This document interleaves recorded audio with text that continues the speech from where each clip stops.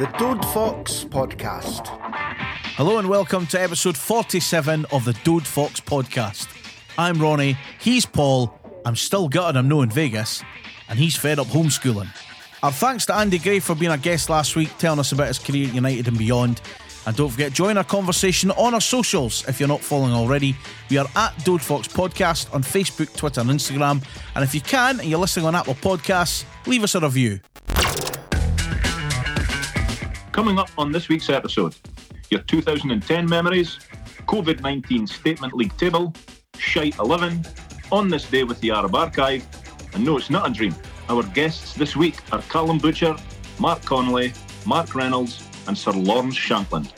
It's all coming up on episode 47 of the Dode Fox Podcast. Hi, I'm Paul Dixon. Welcome to the Dode Fox Podcast. So welcome back to the Dode Fox Podcast. It is not a dream. We are not making it up.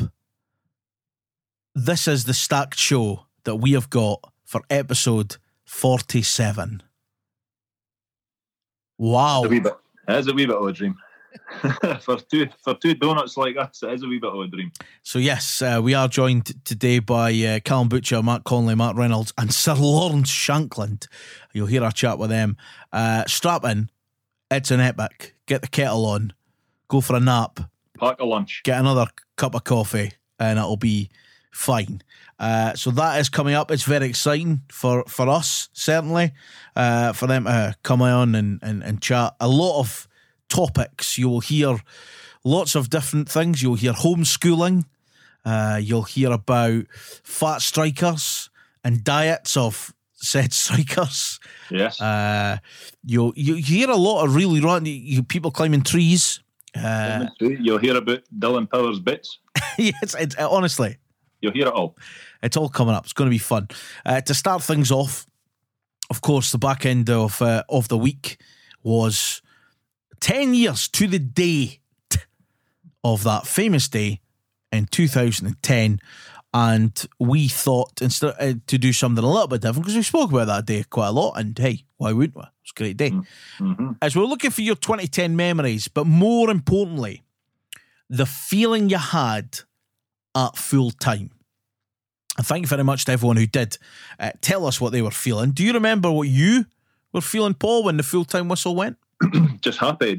I was obviously when the full-time whistle goes in that particular game, we were 3-0 up anyway, so it was kind of, everybody knew it was kind of over before the full-time whistle went. But as soon as it went, you just wanted to hug all your mates, hug all the strangers, hug anybody wearing tangerine, just see the team with the cup, do the lap of honour. And then once that was done, you just wanted to get him so you can get on the lash. Is that what you done? Yes, because I drove through on my own. Met up with the Cundies boys, as I've said a few times. Went to the shed pre-match, had a sneaky beer. And so I was choking to get back home and then get out on it, which I did for about 2 days. It was good. It's good fun. So we put this out on Friday at 10 o'clock and just asked, happy 15th of May. How did you feel when the full-time whistle went? I think we've used an image that just is a part of Goody's lob and the top and everything, but Craig Conway wheeling away after the goal is just beautiful. It's iconic. Yeah, certainly for us. So thanks very much to everyone who did get in touch. Colin, DUFC, was on top of the world. Bruce said, very different sensation to most finals, as we knew we were going to win it with about 10 minutes to go. Still epic though. DJ Haggis felt great and then realised sitting at home in Florida, tough life, no one else gave a shit. Still had an early day whiskey though. So. John Lindsay said, had done the jumping up and down part when the third went in, couldn't properly enjoy it until then. The final whistle was just letting it sink in alongside a very good mate. First time seeing United win a trophy in person, and it was amazing. Jimbo says, felt so happy that I could share the victory with my son. He was there in 1994 but was only 7, so couldn't take him for a drink. Made up for that night in Danny Swanson's old man's pub though. Good. Stephen, obviously delighted, but I was in NYC at the time, one of my favourite places in the entire world, but all I wanted was to be at Hampden. Yeah, I get that. Keith, he was relieved, happy and ready for a massive sesh. Walter Rojas Supporters Club, i.e. the Arab Mackham, i.e. Riley. Absolutely amazing, but not on the same level as 94. That just can't be topped.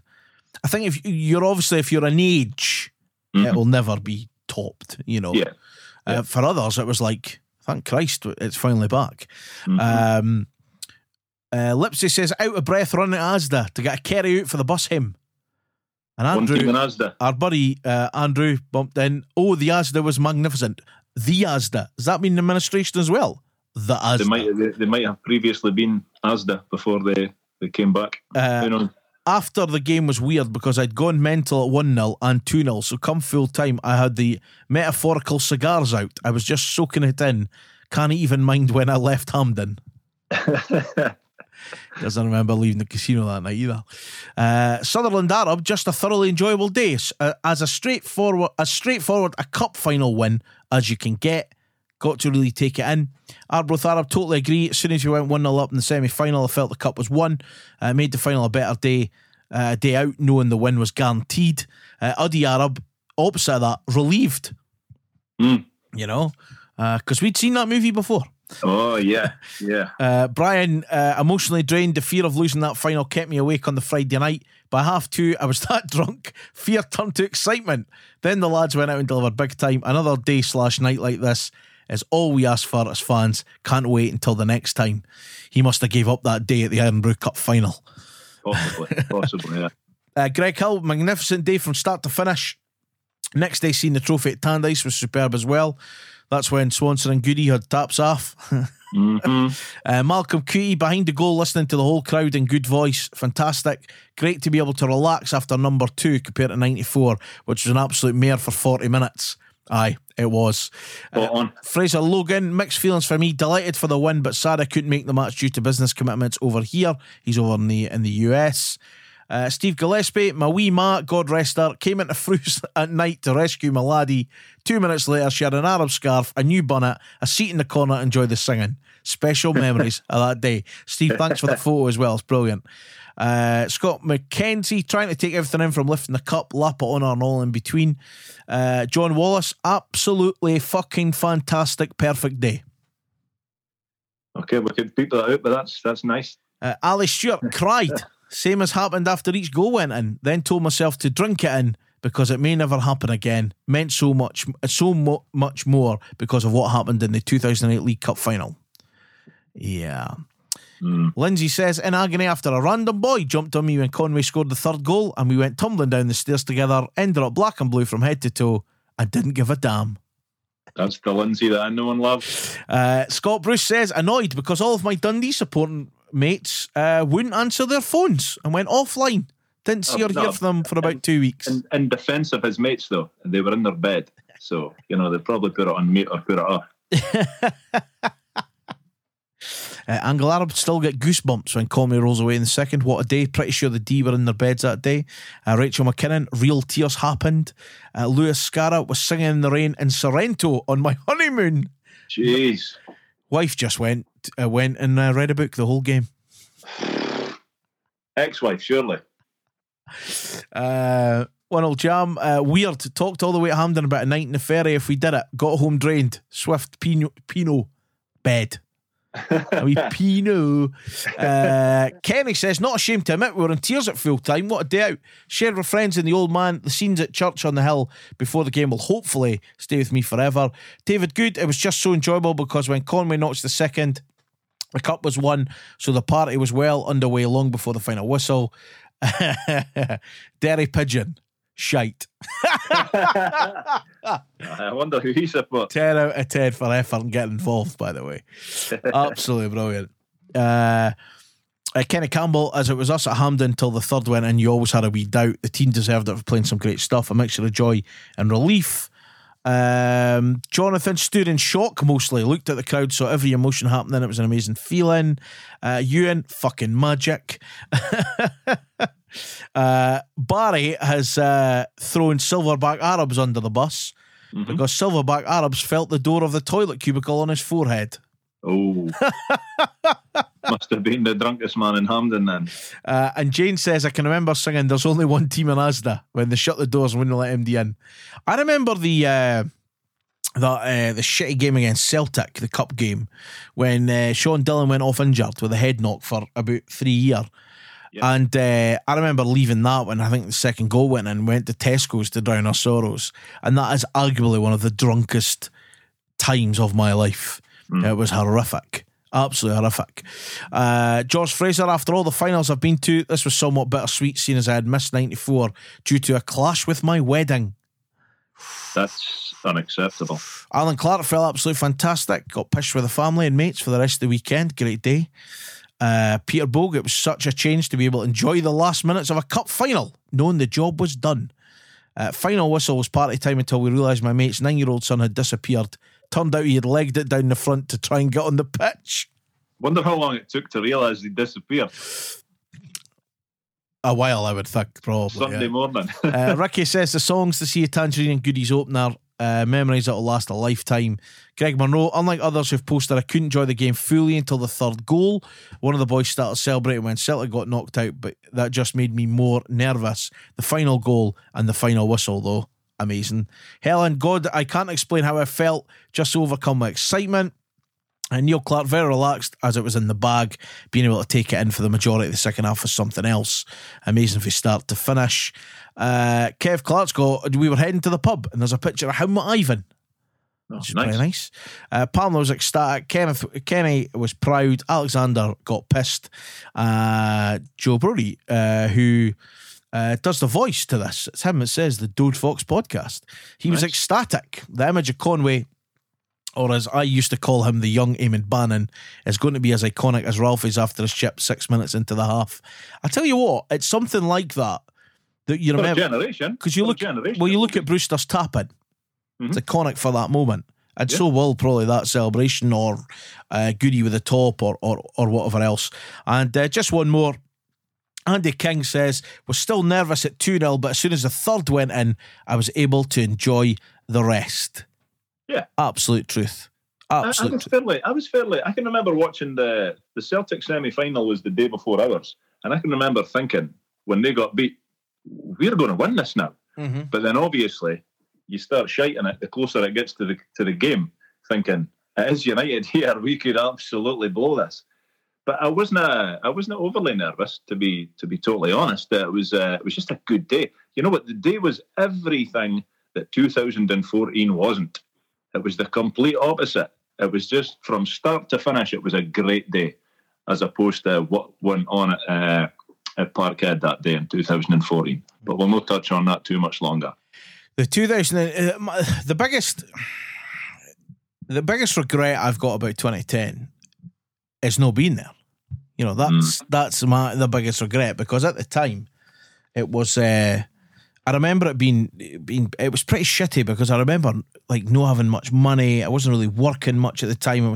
I'd left a job, didn't really have a new job at the time. It was horrible. And I was working that night. I was DJing at something, but it was starting at like 7:00, so it made it kind of impossible.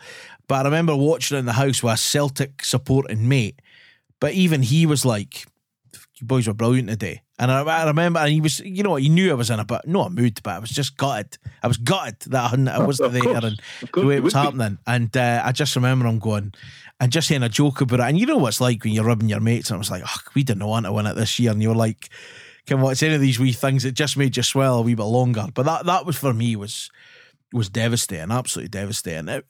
You know, the next day, standing in the City Square was cool. It was great to see, but it was just so like, why was I not there yesterday?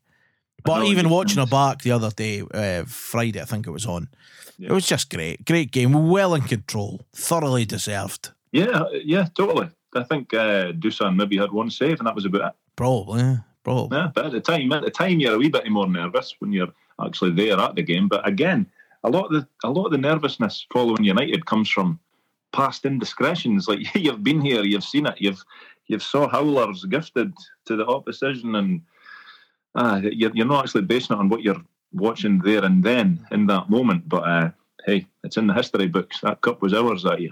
Yeah, and thank you very much to everyone who did get in touch and have been sharing pictures back from the dinner and whatever in January. It was amazing. So thanks to everyone who got in touch for that one.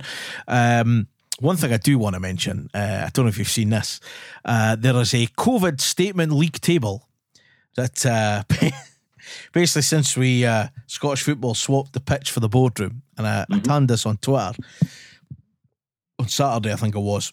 There's basically a league table, and they've done it, whoever's made it up is in statement order, right? And they've always put word counts as well. And I just wanted to mention it purely for the banter. So the 16 teams in it, right? I was surprised. Still and Albion have released 8 statements. Not seen one of them. Livingston have released 8 as well. They're 15th. Ayr United, Forfar, Dundee and Falkirk have all released 9. Okay. We have released 10. We are in 10th position. Oh, what? And statements, yeah, we think about it. Malbrangan went.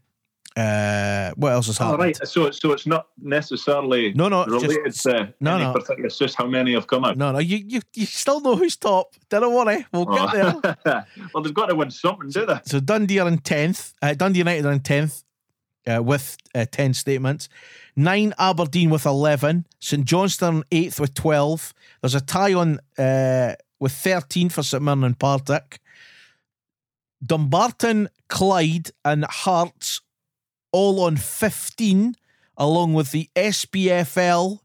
And who's just taken the top spot with 16? The Rangers. The Rangers. Surprise there. Yeah, not massive fan of the old statements. But did you give up on your usual Saturday ritual yesterday?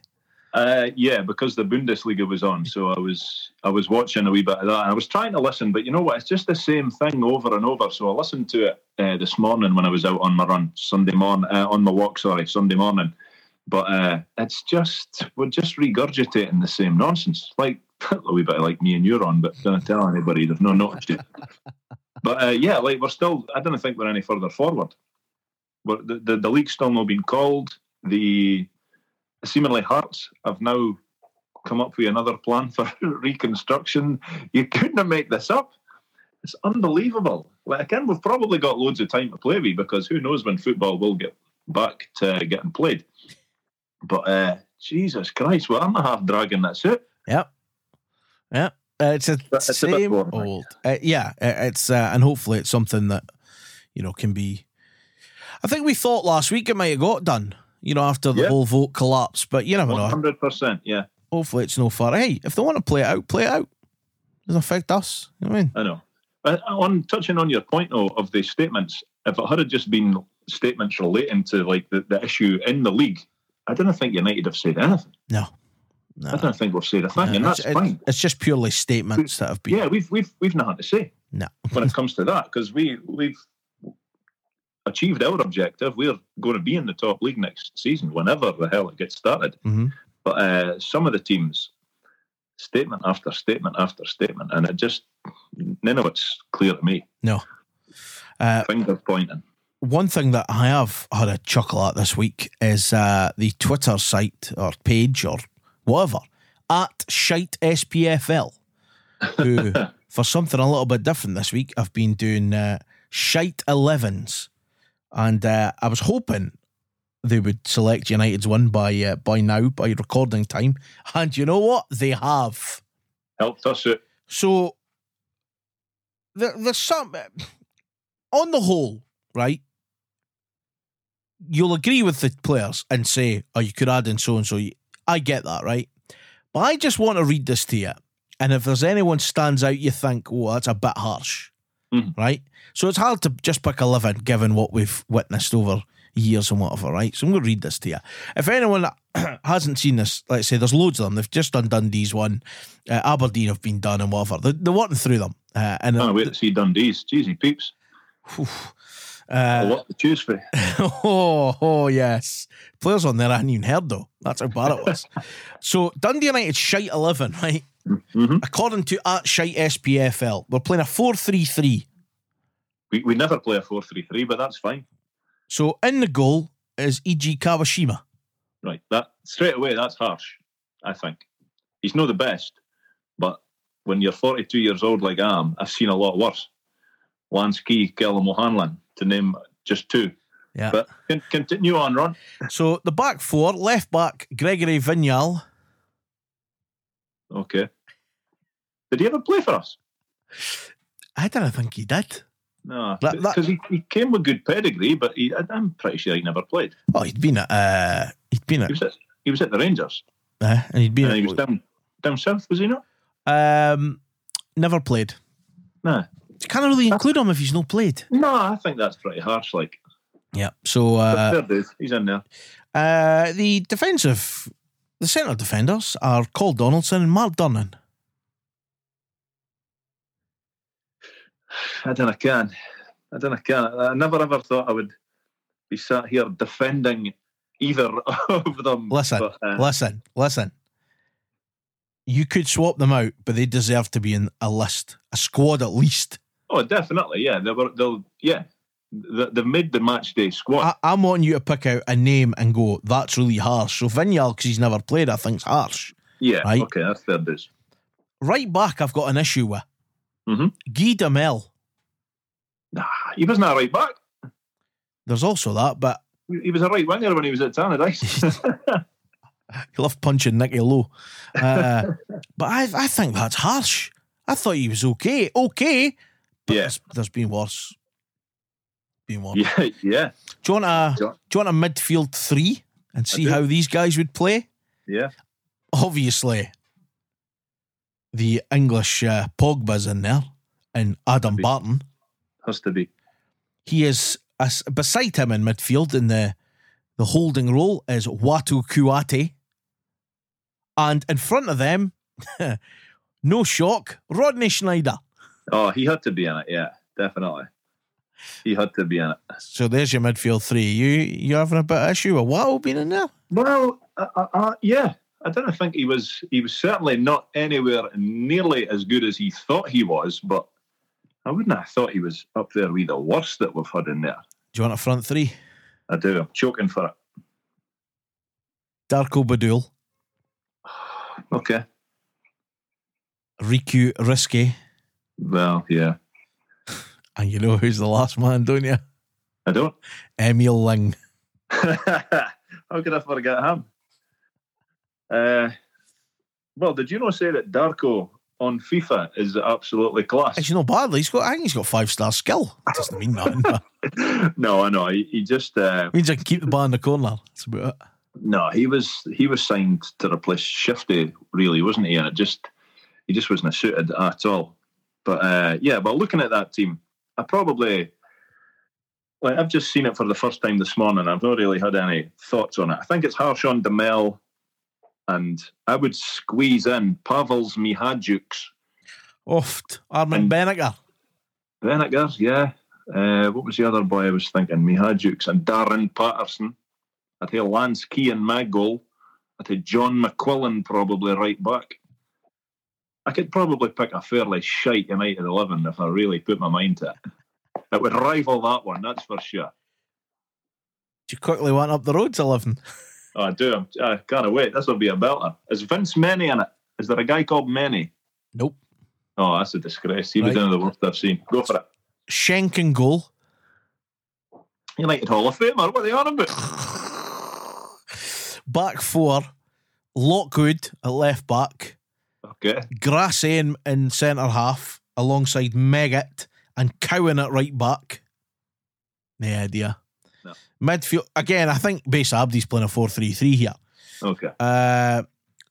Hughes. Mark. Well, no idea. Clock. And Simon Ferry. Clock, wait a minute. Clock, was he not for Ross County? No idea. No, but Simon Ferry, well, I'd never really seen him play, but he's doing very well for himself, so fair play to the guy. So, up top, they've got a man who I've never heard of, Witteveen. Who? Witteveen, Witteveen. No idea. No. Christian Nadi and Graham Bain. Graham Bain. Was it a shite 11? Yeah. I tell you what, that team would never win a game. I could enter the J League at United at Gussie and I wouldn't want to get. So if you want to have a wee laugh at it, especially the ugly sisters, it's well worth it. It's at Shite SPFL if you need a bit of a rise. And here, you could probably pick your own 11, like what Paul's just said. Jeez, he picks some brutal players in there. Oh, but there you go, a little bit of fun. Anyway, right. On this day with the Arab Archive, it's still here, but for the next little while, longer than that.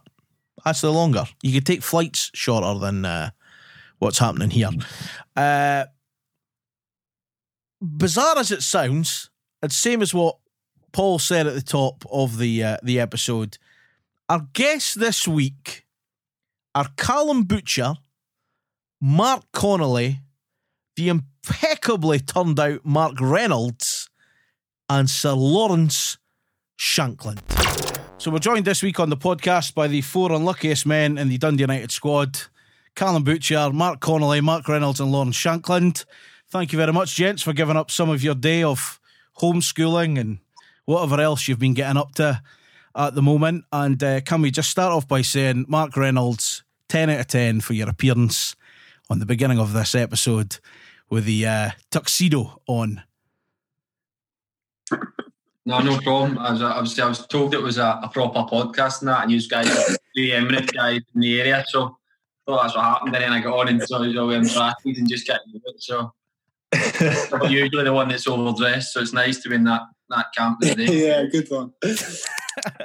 So it's much appreciated, gents, like we say. But Mark, I mean, at least did make the effort, but that's fine. We could move on for that. We're basically going to look back at the season that it's been. We'll pick into some moments that we've picked out to discuss, get your thoughts on it, and see where it takes us over the next wee while. And we've got some individual questions, and then we'll throw some teammates under the bus at the end, if that sounds good to you guys. Sounds good. Yeah. Brilliant.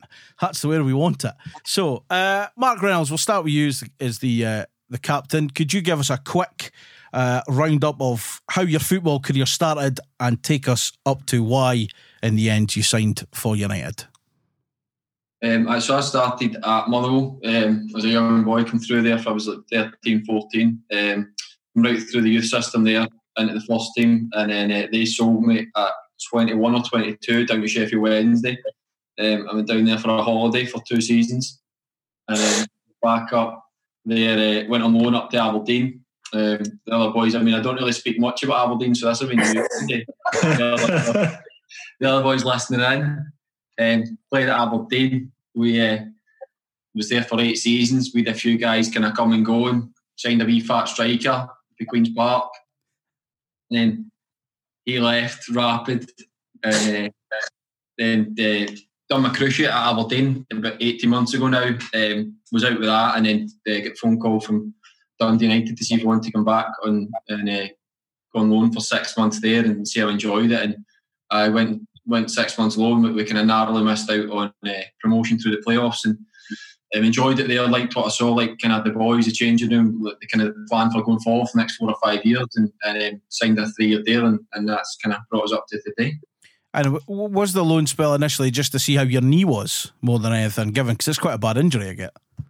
Yeah, I kind of a bit of both, just to see how it was and just to kind of put myself back in the window. So there was a lot of kind of just proving that my knee was solid as I was telling people it was. I'd done my cruciate a pre-season game in Cove and on the Astro up there, and was only out with that for 4.5 months, which is really quick to come back. So kind of telling people that I was back fit, ready to go, and them thinking it was only 4.5 months ago, there was a lot of kind of suspicion that it maybe wasn't as good, and I maybe just rushing it because I was currently ending my contract and I was just trying to get game time. So luckily Dundee United, they kind of had me on their radar, and they knew the kind of player I was, and I knew a couple of guys there that knew that the knee was as solid as we were telling them. So they were happy to bring me along and try and help them get the promotion. And I think after kind of 4 or 5 games, and the physio had saw me, and the other guys had seen how good my knee was, that they knew that wasn't really an issue, and they kind of offered me a contract was kind of brought up. And as I say, it was a club for me that was kind of very much in transition, and everything was lining up for the next 4 or 5 seasons to be very successful. So I was delighted when they kind of offered that contract, and more than happy to sign it. Mark Connolly, same question to you. How your start and where you've ended up now, how did your journey come to end up here at Tannadice? Yeah, so I started back in Ireland, a local team, Monaghan United, which now actually have went bust a good few years ago. Then got spotted by sort of Wolves. Moved over to Wolves when I was about 15, 16. I'd signed like a 3-year deal there, and then in that time I was doing quite well. So Bolton had come in and bought me. So I moved up to Bolton when I was 17. Which probably was a bad move for myself at the time. I was too young. I shouldn't really have moved. And I was living in Manchester by myself at 17 in an apartment right in the city centre. So it wasn't good. It wasn't a good sort of time, but had to grow up quickly, which it took me a good few years to do that. I'm still trying to do it. And then was at Bolton for 3 years, and then left Bolton and then moved to Crawley Town, which were in League One at the time. And that was more to go and just try and get football league games, get experience, understand the league. I hadn't really heard of Crawley before this time. They just played, I think it was Man United in the FA Cup the season before. So that was the first time I've ever heard of them. Then ended up signing for them. Played there for 2 years, then moved up to Kilmarnock because my wife now, Rosa, she was Scottish, so we sort of had the idea to move back to Scotland. Moved to Kilmarnock, was there for again another 2 years. Really enjoyed my time there. It was a really, really good club. Just had quite a lot of injuries whenever I got to the AstroTurf. I didn't realise when I was signing, I didn't actually realise they'd put in an AstroTurf. No one had sort of told me because we were training at a different place away from the stadium. Anyway, was there for 2 years and then finished there and sort of had a few injuries the last season at Kilmarnock. So it was sort of a time that I could stay in Scotland, but I probably wasn't going to get a club as what I thought I could sort of play that standard at. So again, I moved back down south, back down to Crawley. So yeah, went to Crawley again for another few years, which was again, it was more about sort of playing games, getting fitness, because I had a hip injury, which was quite a bad one. So I was just trying to get fit again, really. But then enjoyed it, and then it got to a stage then where we had 2 children, and Rosa was just about to have the second child, Rowan. So we thought it was a good time to sort of push to sort of move back to Scotland.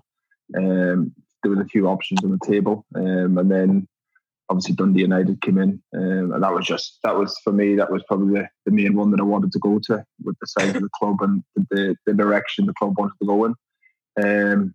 Moved back up in January. It's been a year and a half now. It's been a quick year and a half, but like Reynolds has said, it's been a brilliant time. The first 6 months, again, it was tough because we came in and we were sort of looked at to get the team promoted in such a quick space.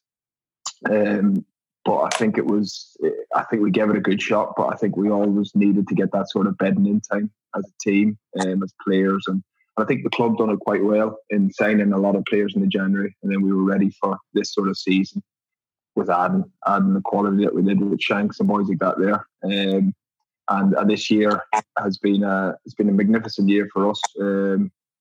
The ending has been quite disappointing because we obviously wanted to finish it on the pitch. But yeah, so that's sort of been my career. But this last probably year and a half has been brilliant. It's been a good experience. Great team, great club. But the boys that I'm playing with, they're all good lads. So it's been a good time so far. And Callum, you're same to you, but yours a little bit different. It's your second spell at United. Yeah, this could take a while.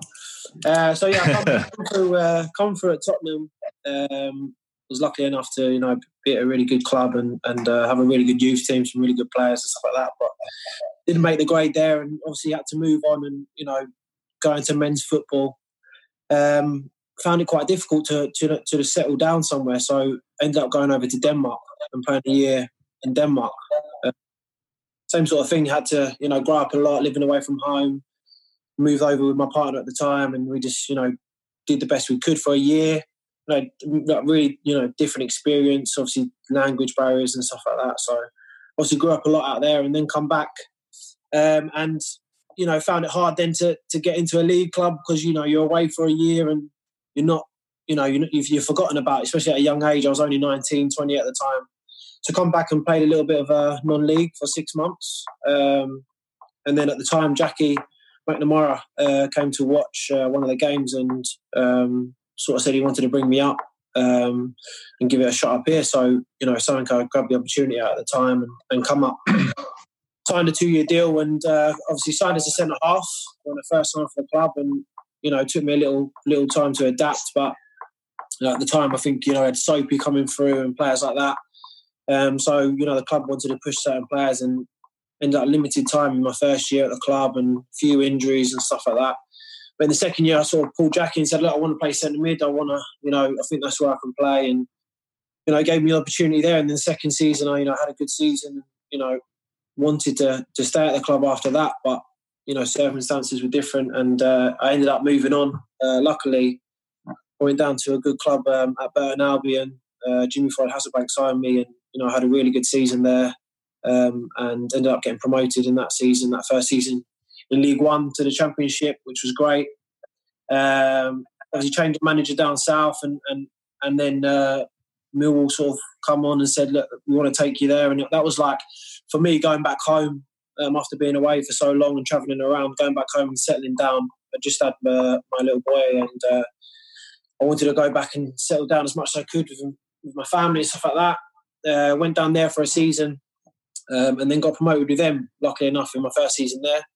I was in League One at the time, so I got promoted to the Championship again. And, same sort of thing. It got to the Championship and, they want to spend more money, bring more players in and just go down a little bit down the pecking order. So need to look for another opportunity. Ended up going to Mansfield, which was, at the time, looking back, is probably the main regret of my career is moving there. And I didn't enjoy it from kind of the first sort of few months I was there. And I just never settled, never enjoyed my football.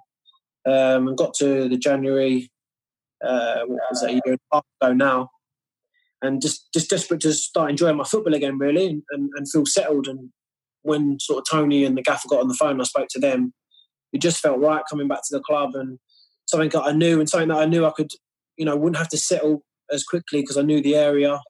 I knew the club. I knew there's, a few, staff here and stuff like that, people I've worked with before, and knew I could come back and hopefully make an impact straight away. And like I've said, since I've come back in that January, I've really enjoyed my second spell here. Settled really well in the area. My family's happy and I'm just enjoying my football again. Something that, I wanted to do when I come back, and luckily I've been able to do that. And you've also enjoyed it that much. You've recently extended your contract as well, just before Christmas, wasn't it? Yeah, I signed a new contract before Christmas when the club come to me and sat down and said they wanted to do it. It's something that I wanted to do as well, just to be settled and, the club's going in the right direction. It's a lot changed since I've been here last, and there's a lot of good feel around the club. And like I said, when you see the players you've got in the dressing room, some top professionals, and just enjoy coming in training with the boys every day, really. It's a good group of lads, probably one of the best I played with. And we just got a good mixture of lads that want to do well for the club. And last but not least, Mr. Shankland, you've already been name dropped in a Mark Reynolds' own phrase as you went to Aberdeen. Tell us about your journey that's brought you here to Tannadice. I started at Queen's Park. I was there for a year, and then Reynolds says I moved to Aberdeen. I wasn't quite fat yet though. I went up quite skinny, and then I was. And you had to listen to Reynolds for ages. That's where you got fat. 6 months, and then I went out on loan to Dunfermline for 6 months. Done all right. Got injured at the end of that. Went back to Aberdeen. Then I went to St Mirren for a year on loan.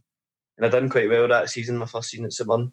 I think I scored 10 goals or something, so that was my first season in the Championship. So that was decent. And then I went back to Aberdeen, and I was really fit, I was in good shape, and I kind of thought I'd maybe got a chance, but in fact, did I stay? I think that might have been the year I stayed for a year. Whatever happened, I went to St Mirren, then I went back. No, I'm lying. I'm lying. Well, if you did again. I went to Dunfermline, in fact, and then I done all right, and then I stayed with Aberdeen that next season for the full season. I think I got there. Like, I made like 17 appearances, only 30 seconds long, so I added up to about 8 minutes in total, and absolutely ruined my career. But then I went to St Mirren for a year, done well, and then I went back to Aberdeen for a wee bit. Had a good pre-season in that, but they just were looking to sign somebody else, and they signed the boy Wes Burns. He came in and scored his first touch in a game in Europa League, so I was like, right, that's me at the door.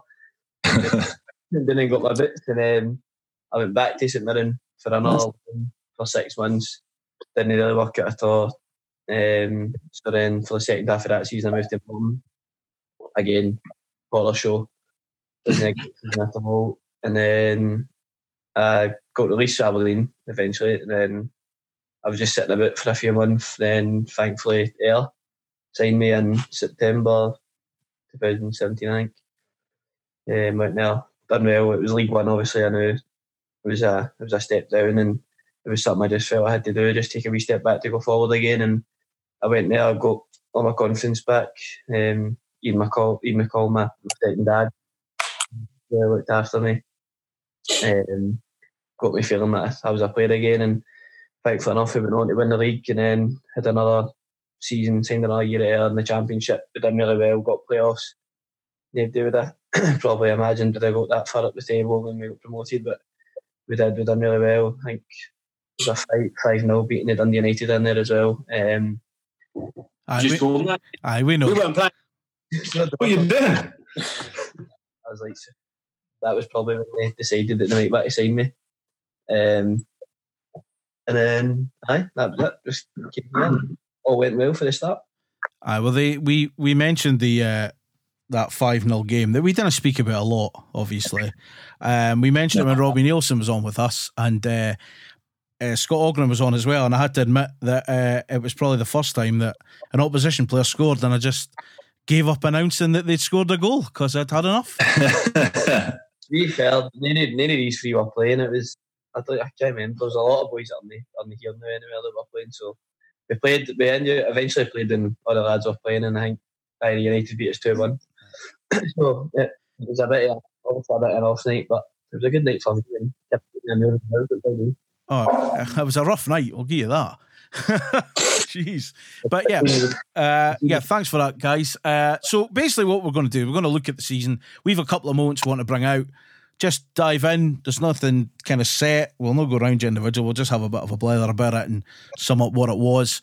One of the big moments, apart from when we got the surprise signing of Lawrence Shankland that we weren't expecting when it come about. The opening day of the season, a 4-0 win against Inverness. Lawrence, you can kick us off. I think you might have grabbed a couple that day or so. A brilliant win. What a way to start the opening fixture of a season. It was, obviously Inverness, we looked at, and they're one of the bigger clubs in the division, and we expect them to obviously be up there challenging us.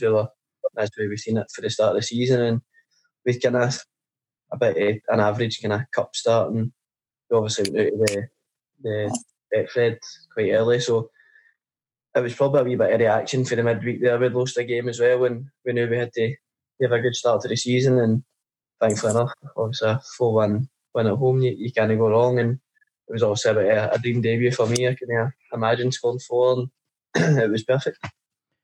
Because obviously we lose the game against East Fife that you mentioned, and it's a disappointing campaign. Does the friendly going to Shrewsbury help? Because it's not as competitive, or because Robbie Nielsen had said as well that because the club can they can say when they want to play these games, it left a free week to go and play a real competitive game, and well, the result doesn't matter. But did that help? I think it just on that the Shrewsbury trip was kind of. That was the first time I kind of done something like that in a pre-season, and it should have been a bit of a nightmare the way it kind of went about, but it worked out brilliant. We took the train down just because it would be quicker, more space. We could have got up and walked about and that. And then I can't remember where it was. One of the boys might know, but we'd sat at a station for ages, and then the conductor came over and said, "We're going to try and restart the train. Obviously, it's been broke down." And it was like an hour and a half. We just sat still, and we had not even noticed that we hadn't moved. So it turned into like a 7 or 8 hour journey, like from here. And then we got to the hotel later, and then we get the game in that. But like, I think that time together, even though it turned into a kind of logistically a bit of a nightmare, like just the boys being in and about each other and just going through all that kind of brought us together a wee bit closer. But as well, just coming back when you're saying about us obviously signing Shanks at the start of the season. My first memory of signing Shanks was him turning up at training with his agent, obviously when they were just about signing, and we were getting absolutely battered just in running, and Shanks was just standing. Could have joined in, just with his hand in his pockets, just smiling away, and then he kept back like 4 or 5 days just watching us run, and then I don't know if it was the last day we get the balls out and we're playing games, and then all of a sudden Shanks turned up with his gear on ready to play. So he's not stupid. He timed it unbelievably. Yeah, great time. That pre-season, missed all the round, swooped in, and then again, me and Butch, we drive in, we always drive together, car schools to training and stuff, over at St Andrews, and we'd said that in the car, like, what a signing, but getting the goals against Inverness was exactly what we needed, because a lot of people were just raising that question mark, and he just absolutely knocked out the park for him to say, no, it's too big a stage, there's too much pressure on him, and then that just kind of set the stage for him just for the rest of the season to just go and absolutely destroy the league for us. Definitely. And then it's important to start the season well. August as a whole, four wins on the bounce. Lawrence scores in them all. We put in some good performances. We finished a month off, not just with a brilliant result as well, but a Callum Butcher double. Talk to me. Yeah. I don't know what came over me then. Actually, I don't know what came over me. No, obviously that was a big, statement. We knew going into the first derby, we wanted to make a statement, and I think obviously we've done that. We've done that with our performance, and the way we played. I thought, particularly through the game, we played a lot better throughout the season. But it just so happened to be that everything we hit went in, and that was a big statement at the start of the season, especially like you said, going off to August and being unbeaten, all that sort of stuff. So that was a really good day, and I'll always remember. And on that game, if we can ask Mark Connolly, you obviously injured yourself. So Callum was not only the goal scorer that day, but he was midfield general, centre half. And my lasting memory of the derby is you hopping about like a madman when Cammy Smith put the sixth in the net. Did you make your injury worse by doing that by any chance? Nah, to be honest with you, I'd sort of done my hamstring before the game. I'd done it like a week before. I think it was the day before Dunfermline in training. And in training, I'd jump around like a madman, as Shanks would say at times. And I jumped in for a tackle, which I shouldn't have, against Adrian. And I remember feeling my hamstring. I tore it a little bit. So I missed the Dunfermline game. So I thought I'll have a week of rest and then get back for the Dundee game. And then as the week went on, I sort of knew in my head that it wasn't right. But obviously we're playing Dundee. So I thought I need to get back for it. Played in that game, and obviously my hamstring went completely tore it. But I certainly don't think that helped me running down the line. But then I ran, and then I realised what I was doing. I sort of tried to twist around and get back into the changing room. Even in the changing room after it was just, I didn't really feel it. And then the next day I didn't feel it, and Sunday I didn't feel it. But then Monday, I think it was Monday, I remember waking up and the adrenaline was going away then, and I was just in absolute agony. But yeah, I could have made it worse. I'm not too sure, but yeah, I probably shouldn't have played in the game. But like Butch was saying, I think personally, in my opinion, I don't think that was probably one of our better performances.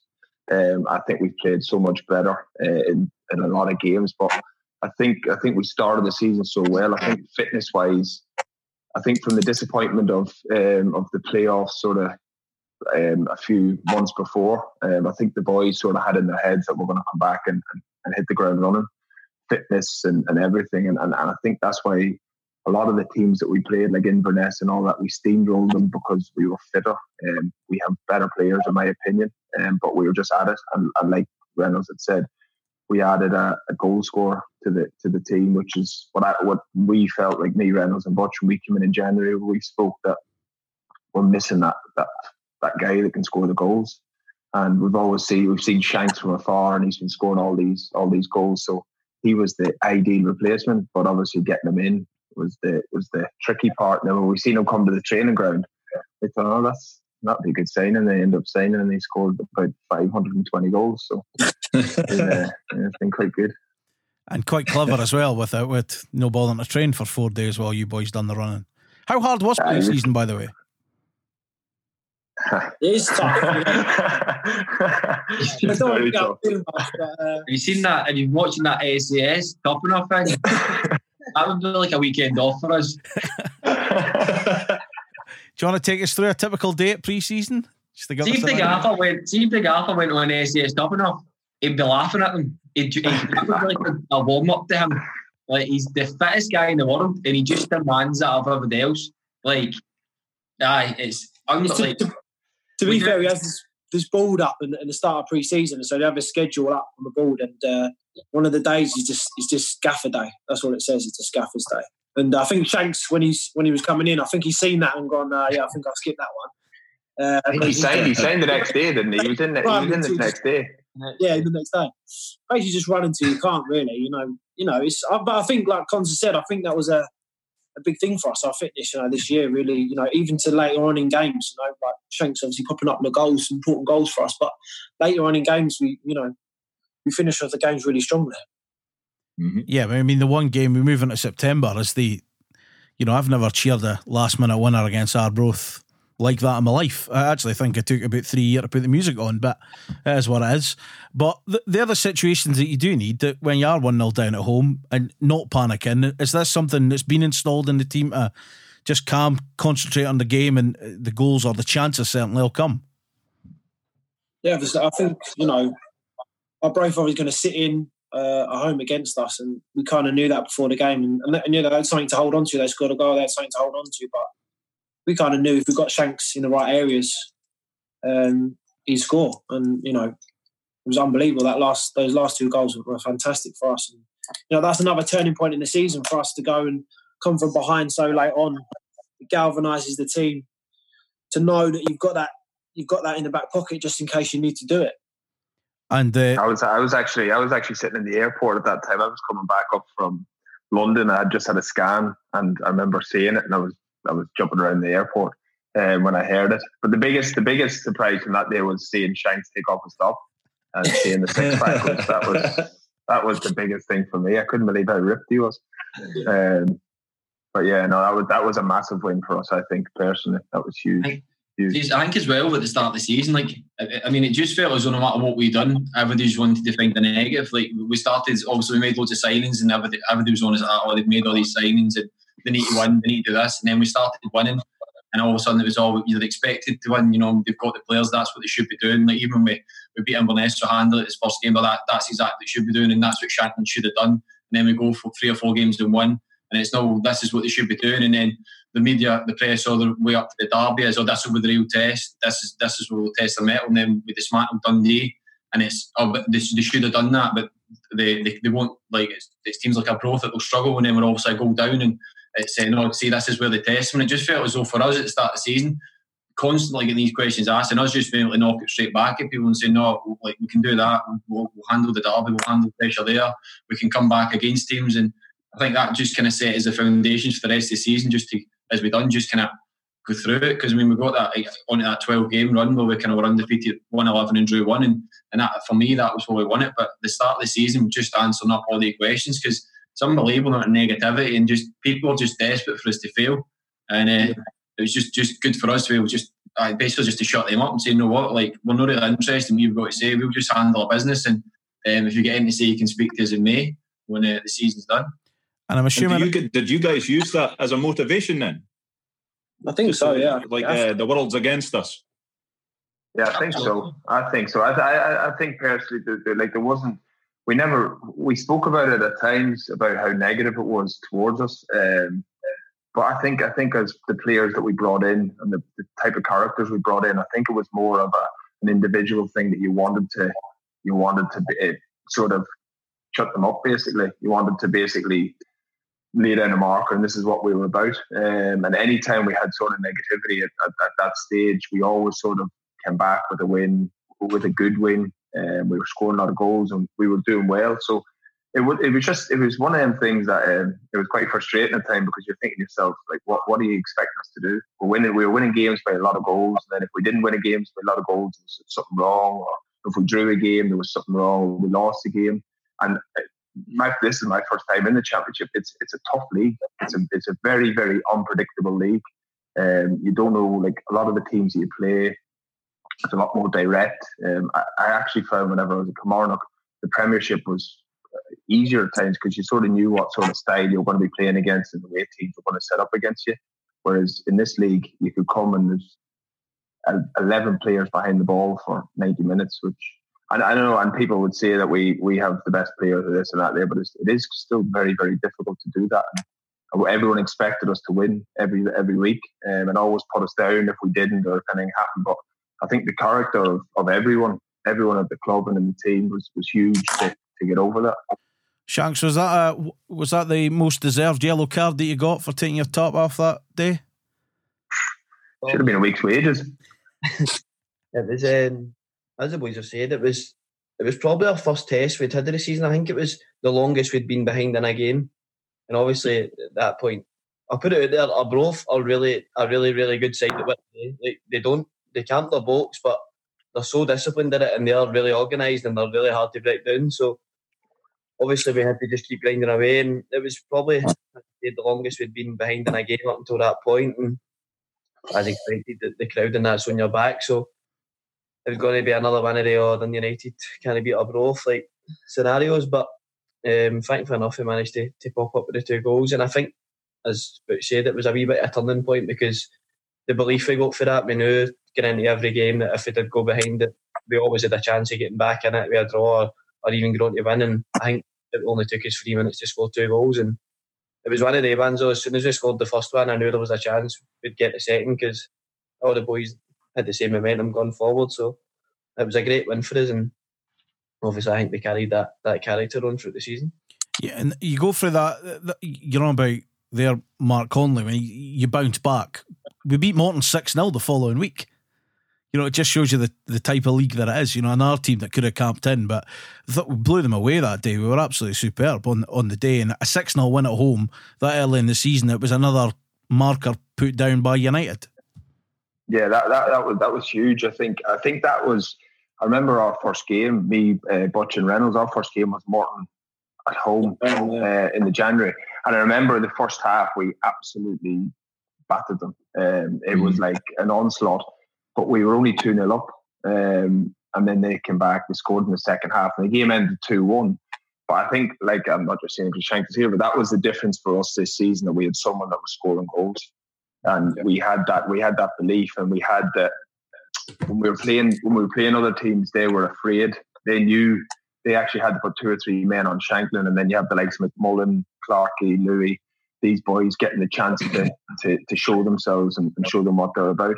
And I think that is the biggest thing that we changed this season, was having that sort of identity going forward. Scoring goals was probably the biggest thing for the season, really. Yeah, the only one we get into a bit of a poor spell when we kind of win a Friday night away at Alloa. What's going on? No one likes. You ever played away at Alloa? No, I was there. It was bad enough. That kind of starts out a bit of a 2 bad defeats back to back. The Queen and the South game follows it. What's the feeling going from the run that we're on to those 2 games back to back? The thing is with that as well, I'm allergic to astroturf, so. You had a hair transplant with astroturf and it fell out, so that's why he doesn't. I haven't had a bad experience with that, man. I went for one of the hair transplants in Turkey, and we got to put astro in and dye it, and I lost it. No, but like, you couldn't get it orange enough. For me, I hate astro. Like, I can't. It's a completely different game. Like, obviously, I done my cruise yet on astro. Blame the astroturf for 100%, and that's why it happened. And it's just completely different. The mechanics of the game are completely different. And if you get a team who's playing on an astro pitch and training on it every week, you get used to playing it. You see the Premiership as well, where see Kamal, your Hamiltons, and even Livingston coming up. There's a way to play it, and even I speak to Mikey Devlin when he came and played with us, and he says that Hamilton used to brush the pitch different ways at half time, so that when they launched the ball, they would brush it so that the ball would hold up, and brush it all the way so that it would run through. So, like, I put it down to astroturf, so I think that question's sorted. I personally think that people need to give the likes of Alloa and Arbroath, when Shank said it, a lot more credit than what they actually have. Arbroath have majority of their team could play full time. A lot of them boys have played full time. They've went part time, and Alloa are probably since I've been at Dundee United, they're probably the best team that we've played. Like technically, they pass the ball, they play a certain way, and it suits them. So yes, we've struggled there, but I also think they're actually a decent team, and they've got that bracket of part time, which I don't think should really be put into it, because they are. I think a lot of them boys at Alloa and Arbroath can play full time football. I think as well, Cons, the two managers there are very good managers as well, very experienced, and have got, as Con said, got both their teams playing very good football. It's not as if they just turn up and they're hatchet men, or they just turn up and try and ruin the game. I mean, they've got a game plan and they pop it about and they work it out. There needs to be a lot more respect. And I think, to be fair, I think we've done that when we come in. We treated the league with respect, and kind of when you speak to boys who'd come before, or speak to guys like yourself and fans about the place, it almost felt as though there was a bit of feeling that Dundee United were too big for the league and we would get out of it just because we were Dundee United. And I think we kind of had the opinion that we would need to give it the respect it deserved and treat every game as, because for most other teams that was their cup final playing us, and kind of everybody was saying we would go up, and it was they could go and saying, look, we can test ourselves against what's being touted as the best team in the league. Yeah, on the subject of the Queen of the South game, then obviously that was on the back of a fairly poor away run of 3 games, 3 defeats, and on the face of it, any time that the punters and the media speak to Robbie Neilson, he's quite poker faced. You never know if he's won, lost, or drawn the game usually. But after particularly the Dumfries game when we got thrashed, for want of a better word, was anything different in the changing room? Does he lose the plot? Does he just keep it level-headed all the time with you guys, or did anything different go on from after that game? It wasn't the gaffer after looking at the South game. I think it was the players. They knew obviously that performance wasn't acceptable. Alloa was a tighter game, and we could have maybe got something for it. Albeit we didn't play well at all. But when we went into Queen of the South, we got absolutely battered. We were second to every ball that bounced, and we just knew ourselves that we weren't anywhere near good enough. But I think we obviously stay in the change room, but boys after games we had a conversation, and we knew, we put out our differences with what we all felt, and I felt it really helped it at that time. I mean, when you don't want to get too caught up in bad runs. It was 2 games, I think. I don't know if it was 3. I think it was 2. And the bounce bad result. We knew that the hard places to go, and we also knew that other teams would struggle to go there and win the result. Wouldn't be just us, but it was probably the performance at Queen of the South was the thing that let everybody felt. But me personally, I know I was let down with myself. I knew how bad I'd played, and I think my teammates would. They're all too. So that was the main thing. Everybody looked at themselves, and then we discussed what we thought we could improve on, and that's what we went and worked on, and I feel it did work. Yeah. It did work, because we then went on that big unbeaten run. We weren't conceding goals or anything until Mr. Reynolds stuck the bannies in net in one game. To be fair, that was more to do with Benji, because Benji right? And he's not here. You can't blame the boy that's not here. Swan's a big model, right? And he's giving it off his record, and I thought, nah, I'm not having that. And I knew, like Con said earlier, I knew Shank would score, so it would be fine. Yeah, it's we go on at that run like you mentioned there. It starts with Dunfermline.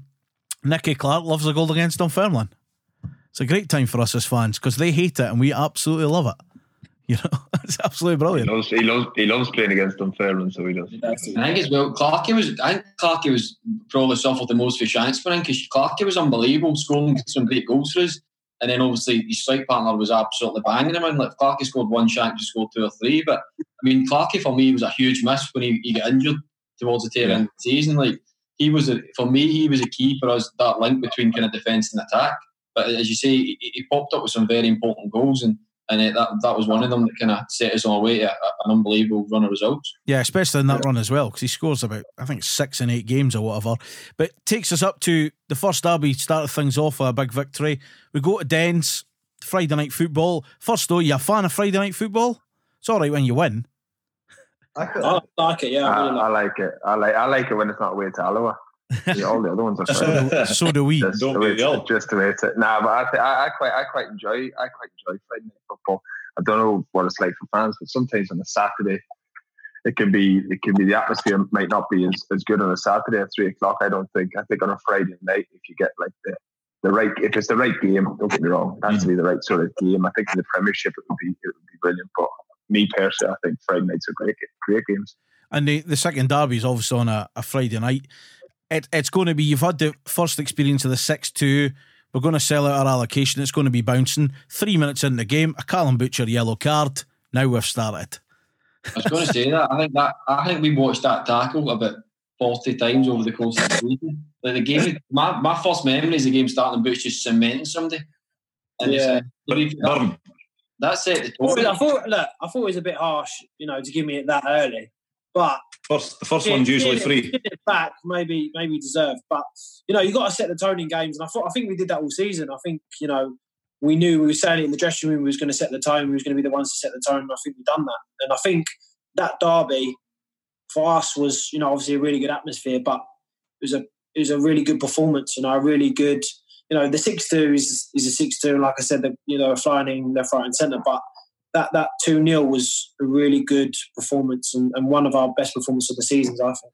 And it was a great atmosphere at Dens as well for both fans, which kind of makes it, because it's, and I think we're quite lucky because it's a total different derby, because it's your mates, it's your family and whatever that we're going up against. Then we, win, lose or draw, you're either giving it out the following week or you're getting it, and it's just a great atmosphere. I mean, I'm assuming just before the build-up and it kicks off, you must just look at the fans, and it's always a great away crowd. But at Dens, it's got to be something special in that kind of massive game. No, we knew that. We know that going into those games, what it means to people, and we want to give our fans the bragging rights as much as we could. And luckily, we was able to do that this year. And like you said, it was a really good atmosphere. Obviously, the Friday night helped because the build-up all week, and everyone's speaking about it, and it's on TV and stuff like that. So. Like I said, I thought it was a really good performance from the boys. And that run as well coincided what seemed to be the Mark Connolly get on for 1 minute to get his win bonus at that time. Yeah, no, me and the gaffer had a deal, so we did.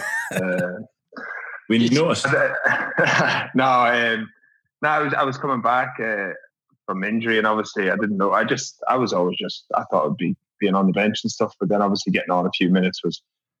I don't have any appearance money or any stuff like that there, so it made absolutely no difference. But it was just nice getting on the pitch, being involved with the boys. But just watching from the side at that stage, it was. I think at the start, whenever we'd lost a few games, it was really, really difficult. But then whenever we went in the run, it was just brilliant to see. The confidence was sky high. The boys were flying. And I just thought it was brilliant. And obviously for me, just sort of getting back into fitness and getting back in the team was brilliant. So it was. How frustrating was it for you? Oh, sorry, Lawrence, on you go. I was just going to say, the thing was at that point, Dundee were on a good run as well. People forget. Yeah. They went in within 3 points or something. It was 3 or 4 points that were behind us. So if they'd have beat us, so it was a huge, as Butch said, a great away performance. But it was a huge win in terms of the season because it gave us that wee breathing space. And I thought that when we got that, they were only going one direction. I think most of the boys felt that too. What was the celebration all about then, Lawrence, with the high knees? Because for about a week after that, my young lad was running about my hall or lobby, if you're from Dundee, with the high knees, pulling a funny face at his mum because his mum's a Dundee fan, so I was kind of chuckling in the background as well. Was it just a heat of the moment thing? I'm not going to lie, I honestly thought it was game over. I thought it was so much later in the game than I'd done it, and then I looked at the clock when I went back, it was only the 68th minute. I was like, oh, your emotion just kind of take over when you score goals like that, so I'm glad I did it. Looks great. Oh, it was class. It was class. And even Ronnie might deny it, but it made him squeal like some sort of high-pitched noise that only dogs usually hear because he was stood behind me that game. I did. What was all that about, Ron? I'm not really sure. It also happened again when we had a chance and the keeper somehow saved it. And a bit collapsed as well. It was chaos. The best thing about it is, especially in Derby, it's always going to be special, but I've never seen supporters levitate downstairs at such a pace than I do at Dens Park when we score. It was chaos at times. Absolutely chaos. Yeah. Yeah. It's good fun though. Yeah, it's always good. Mark, how frustrating was it for you on the sidelines coming back for injury and being a team player, but personally you're itching to be on the part and playing your part? Yeah, it was tough. It's been sort of an up and down season for me personally. I'd sort of had the aim of coming back, sort of being as fit and as as lean as I could. Probably one of the best shapes I've been in. And I probably pushed myself a wee bit too hard at times, trying to get to a certain level.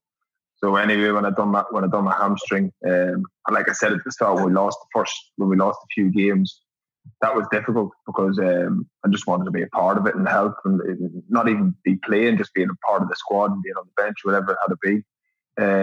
But then seeing the boys win all them games, it was unbelievable, and that sort of pushed me on actually to get back as fit as I could and as quick as I could to be a part of it. And like I said, I came back and I was on the bench for quite a while, but it was a tough time, but also the results helped. If we had been losing and stuff, it would have been a lot different.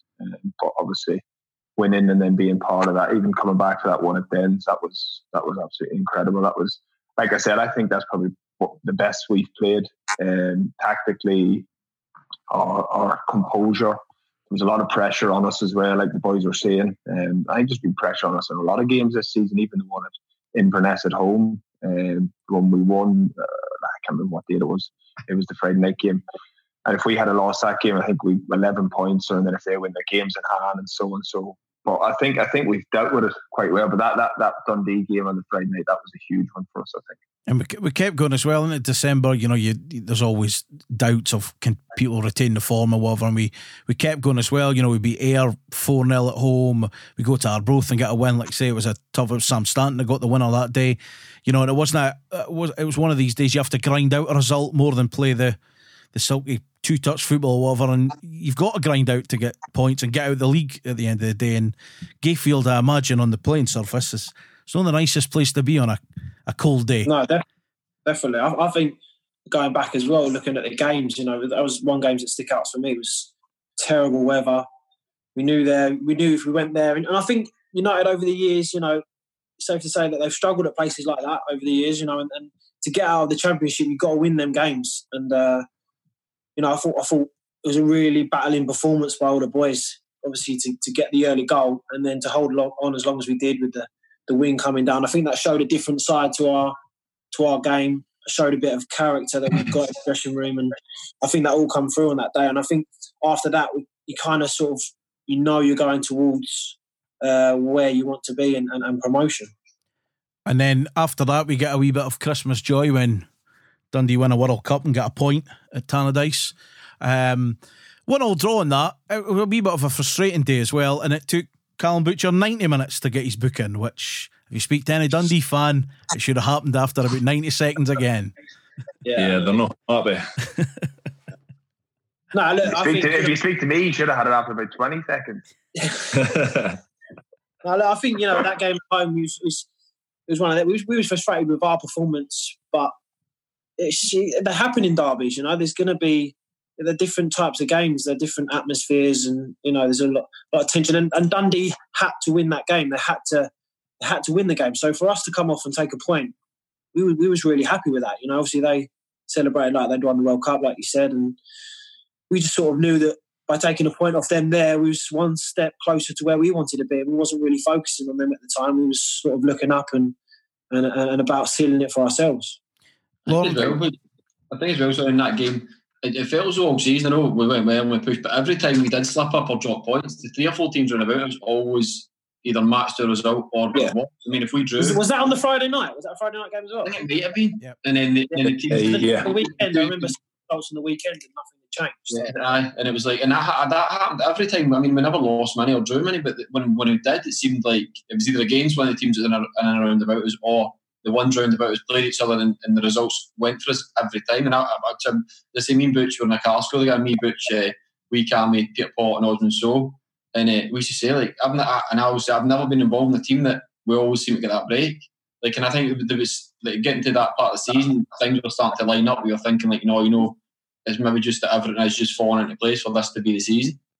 But I think with that Friday night, though, we got to take stuff like that as a compliment, because we had set the standard so high the whole season that whenever we drew at Dundee at home, that, like you said, celebrated quite extreme. But that comes again from the standards that we set from the Inverness game at home, the very first game. The standards were so high. Whenever we drew a game, or if we even, not that we lost many, but if we lost a game, it was like so low. Everyone was so disappointed and so annoyed, which I totally understand. And us as players were absolutely devastated to lose or draw a game. But we had set the standard so high that if there was ever a blip or ever a low point, it seemed extreme. And I think when you come away from it and you look at it, I think the compliment to us as a team and as the boys, as players on these nights, that it just shows you how far we've come. Obviously, being in the championship for 4 years, we've struggled to come out of it. And now that we draw at home to Dundee and we didn't play our best game, but we drew, they've celebrated like they've won the league. So I think that's the biggest thing. I think stuff like that we need to take away from this season as well. It's a huge thing. And we start 2020, Queen of the South away, with a Mark Connolly goal. Oh, what the performance as well, sir. On the horse. I love them after a touch. They're unbelievable. So yeah. No, that was a tough game. I sort of when I came back for that one, I knew Queen of the South away is not a game you sort of want to come back for. It's a really, really tough place to go. And that was again, it wasn't probably one of our better performances from what I can remember. That like as a team, I don't think we particularly played very well. But again, we won the game, clean sheet, 1-0, and that was another huge. When you look back, there's loads of them, but that was another huge one as well for us winning the league. Like I don't think we created many chances for Shanks that day. Obviously, I got on one from a corner, and I think we sort of needed that day to win that game. And that again, that's the difference why I think we've won the league, because we could do that sort of in the second stage of the season to win games.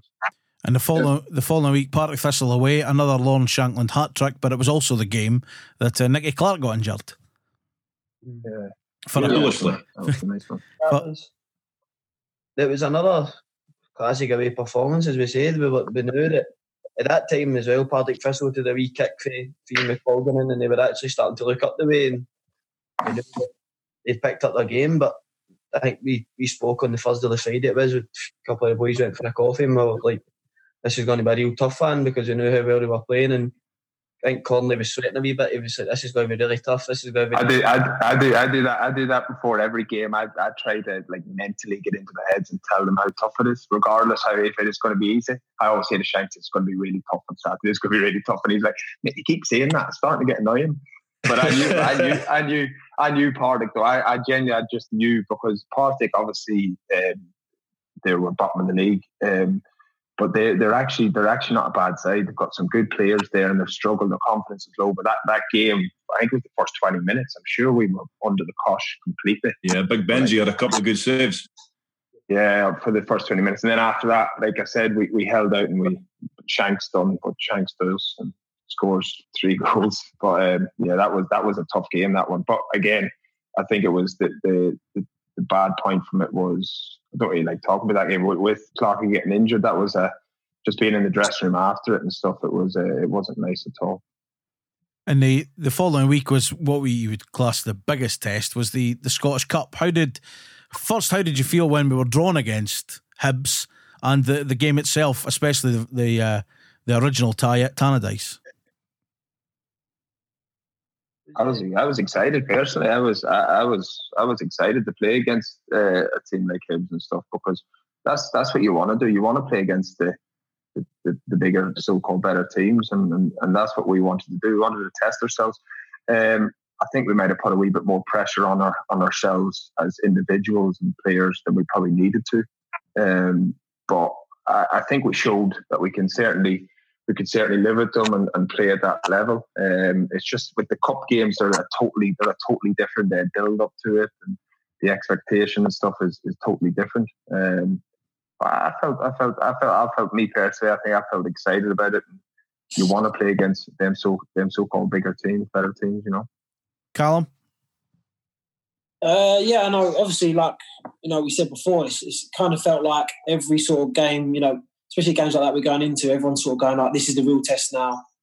And for me personally, I was, at a time where I was picking up injuries. For that game, I had to have an injection in my groin, and I didn't feel great myself going into the game. But I thought, like Conza said, I thought we competed really well. We made a good account of ourselves at home, and in the replays, set pieces that really let us down. And overall, the two legs, I thought we played well. I think we showed we can play at that level, and it's something that we're going to look forward to this season, definitely. And Lawrence, your thoughts? You got a goal just on half time as well. I thought obviously it was an exciting tie for us. We knew that. Obviously, everybody was looking at it as probably one of the biggest ties in the round, and it was obviously televised, etc. Big crowd they brought up with them as well, so it was kind of had a wee bit of derby feel to it because the crowd was so good in that. And it was at home. We did match them and we earned the replay. I felt at times we probably were under the caution. Maybe we rode our luck a wee bit, but in the games you need to. And then going down to Easter Road and we made it 2 each. I think it could have went either way. It was just unfortunate that Big Deutsch took all his chances that he got that night. There's not much you can do if a striker's on form and he takes them all. Then it does happen. But I think it showed us as players that we've got the ability to match teams like that. Hibs have got real good quality for their team. They're all good footballers, comfortable on the ball, and I think that's something that we need to take up to next season. We need to be confident and going in places like that and playing. And I feel like we did do that. Obviously, we came on the wrong end of the result and went out the cup essentially. But I felt we could take a wee bit of positive with it. I thought we played better. I thought we played better at Easter Road than we did at home. I thought we actually, obviously, they beat us at Easter Road, but I thought we passed the ball a lot better. We were in a better shape. I think going forward, sort of counter attack, we were very, very strong. I think the game at home was quite. So I got to a stage where it was quite really, really open. It was all over the place. But I think at Easter Road, I thought like Butch said, obviously. Set pieces, we didn't deal with some set pieces. Deutsch was really, really good. But other than that, I felt, especially being at the back, we felt comfortable. You know what I mean? Felt comfortable in the game. So it was good. But obviously, kind of one of them as well. Like Conz had said early on, is you know how they're going to set up. We had a game plan. They had that game plan. It's kind of we set up in a certain way, and for majority of the tie. We was on the good end of that. So, next season going into games, instead of in the Championship where you don't really know what's going to turn up at the weekend, you kind of know what you're going into. And, we will set up in different ways all next season as the games come. I think as well, when the games, obviously, I never played the first leg. I never played in the first round. The first leg, as you said earlier, my allergy to AstroTurf had started to flare up at that point in the season. But the gaffer pulled me before that Queen's game away, and we've got all this kind of data and stuff, and just says, look, I'm looking at your data for the games on the Astro compared to it. He says, and it's nowhere near it. He says, what you think? And I says, I hate it. I says, it's no football for me. I says, I'll do it, I'll play on it. I says, but I don't enjoy it. And at that point, obviously, Cons had sat on the bench for 4 or 5 weeks, was flying and training. He says, well, look, again, testament to how strong the squad was. He says, look, Cons is ready to go in. He says, if you're happy to set it out, then I'll put Cons in. And at that point, I've said, well, look, that's no problem. And obviously, when you come off and the guy that comes in scores a goal that wins the game, you're always saying, I should maybe have just played. But yeah. And then kind of the week after that, we went to Partick and Jamie Robson had rolled his ankle, and the gaffer had pulled me during the week, and he started writing up Maldini, Irwin, all these people that centre backs that played left back and that, and he's like, what have they got in common? What have they got in common with you? And I was like, I have no idea. I says, but I'm pleased no, they play left back. He's like, what do you think about it? I says, look, again, I'm happy to play. And played left back his party, and we won 4-1, comfortable. But I'm not a left back, I'm a centre half. So it was, and then we got into the cup, and again the gaffer pulled and says, look, Connolly and Watson have played well the last 2 games. Robson's back fit. He's like, I'm going to go with them. So that ultimately cost me a place in the cup. But the game, as the boys are saying, they played well. But I think the biggest thing for the boys in that game was the realisation that Hibs weren't that much better than them. I think in the build-up and stuff, it was just like Hibs are a Premiership team. And again, the same as we've had all season, this will be a real test for them. We're really going to find their metal gear, and they're going to see the class and the difference in that. And it was almost made out as if, Jamie Robson's rapid, and it was made out as though when he came up against Martin Boyle would rip him apart and would just go past him who was there. The reality is, Jamie Robson is fast enough to play in the Premiership. And I think it took a few of the boys, the younger ones that hadn't experienced that, to kind of see there's not that big a gap. We're not that far off it. And I think you saw a lot, as Conzi said, a lot more of that confidence in the second game, where boys had trained the whole week, knowing that we were actually not that far off it, and we could score goals and we could more than compete. And if we could get it right on the night and limit them, then with a real chance. So I think it done a lot, although ultimately it kind of hampered our run a good form with the kind of draw and then the defeat. I think it done a lot for the confidence of the boys and just kind of boasting them that they're not that far away from being competent players in the Premiership. Shanks, you started the game on fire there. 10 minutes in, you scored. Talk us through the goal at Easter Road. That was a good strike. Just instinct, really. I knew that. I think it was Pete Pollock with a good diagonal. I wanted it actually in behind, but he dropped it a wee bit short, and I just chested it, and it was just instinct to hit it, and thankfully enough it flew in. But it was obviously a good start for us, and I think that did give us a bit of confidence going on for there. But obviously, I think it was a penalty just before half. The game a wee bit. If we'd have got in it 1-0, it might have been a wee bit different. But in terms of that, it goes on to not really matter because it won't score a Malfi anyway. So it was one of the things. But as Reynolds said, I think probably getting the draw of the first game, it was maybe the fear of the unknown going into the first game. You don't really know what you're going to face because you're not playing them every week, and we took confidence going into that. So it's just something we can take on to next year. Going from the good form that we were on, how frustrating was sort of February and March after the the Morton draw, the Hibs defeat, and it kind of felt a wee bit of a grind some games? How did it feel as players? If you went back and watched the Morton game, they literally didn't move 11 players off their 18-yard box, and I'm not even exaggerating. I had nowhere to go up front. I was saying to the boys at half time, just don't even try and pass to me. There's no point. Like, there was no space whatsoever, and it was one of the most frustrating games ever. There was times where Connolly was I think it was Butch stepping in for a half, and they were literally 25 yards to goal. They could have had shots, etc. So when you play a team like that, there's not much you can do. You just need to keep grinding it out, and then again we go and get a last minute goal, and it gets us a point, and then the next day I think Inverness went on to no win or draw. Whatever happened, it went our way again, and we ended up a point further ahead. So it's just important. We showed that season there. If you keep putting points on the board, whether it's draws or wins, as long as you keep putting points up there, you're going to end up in the right place at the end of it. How frustrating is it for you when we on that run, especially when you are up there on your own and the ball's no getting to you, and sometimes your arms go up in the air and you do look frustrated? Is it just your will to win, your will to be part of it, and you're just no seeing much of the ball? Well, as a striker, you want to be getting chances, but in the games, you accept it yourself. You know there's no much space, so it's hard for the boys to get the ball into you. Know what I mean? It is difficult, and especially in the games, that game, especially in Zabel or Broth, it is tough. And when you get the chance, you just need to make sure you're there to take it. And thankfully enough, it came in the 92nd minute, I think, and I managed to score the header. So, as I said, as long as you're putting points on the board and you're grinding out results and you're not losing many, then you will end up in a good place. And we've got the two frustrating games, like you say, Arbroath and Alloa, but then Inverness at home on the Friday night in February, a 2-1 win. I think the Inverness defenders are probably still on the deck from it, but it was the win that we needed at that point.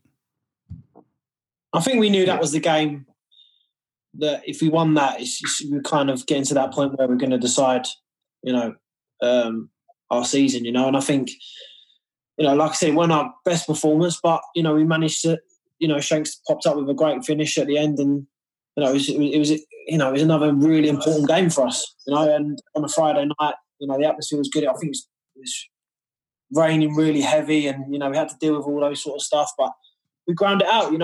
Inverness are a direct side, and we managed to soak up what they threw at us, and, by the end of it, you could see on their faces that they sort of conceded defeat, and they kind of knew. We knew after that game that we was getting, really close to finishing the league off. And a lot of the external noise. Sorry, Mark. A lot of the external noise around about that time from the media and even punters like ourselves. We were convinced that the league was wrapped up. A lot of people were convinced. So how difficult was it for you guys to not fall into that trap of thinking? You were convinced in November the league was done. You said it on this podcast. I was convinced after we beat Queen of the South in January. That's when I thought it's done. It's difficult. I say because I'm like Shanks would tell you when we go for our coffees. I'm negative Nigel when it comes to stuff. I always just say that it's a tough game or we haven't won the league and stuff. But I think that Inverness game was a huge one. I think the whole season up to that point it's tough to win leagues, and to do it, it's mentally draining, physically draining. And I think sometimes people forget we've got quite a young squad. Like even like boys like Shanks is 24, McMullen's like 23, 22, 23. Amy Robson's young, Liam Smith's young. A lot of our team is young boys, and playing week in, week out is difficult at that sort of level mentally. And I think there's been a lot of pressure put onto them and us, even us senior boys as well. And I think that Friday night against Inverness, I think that was a big relief, because we were just desperate to win that game. And there were times we didn't win games, but like you said, the media, obviously the fans got frustrated at times, which I can understand. But for us, we were probably the most frustrated.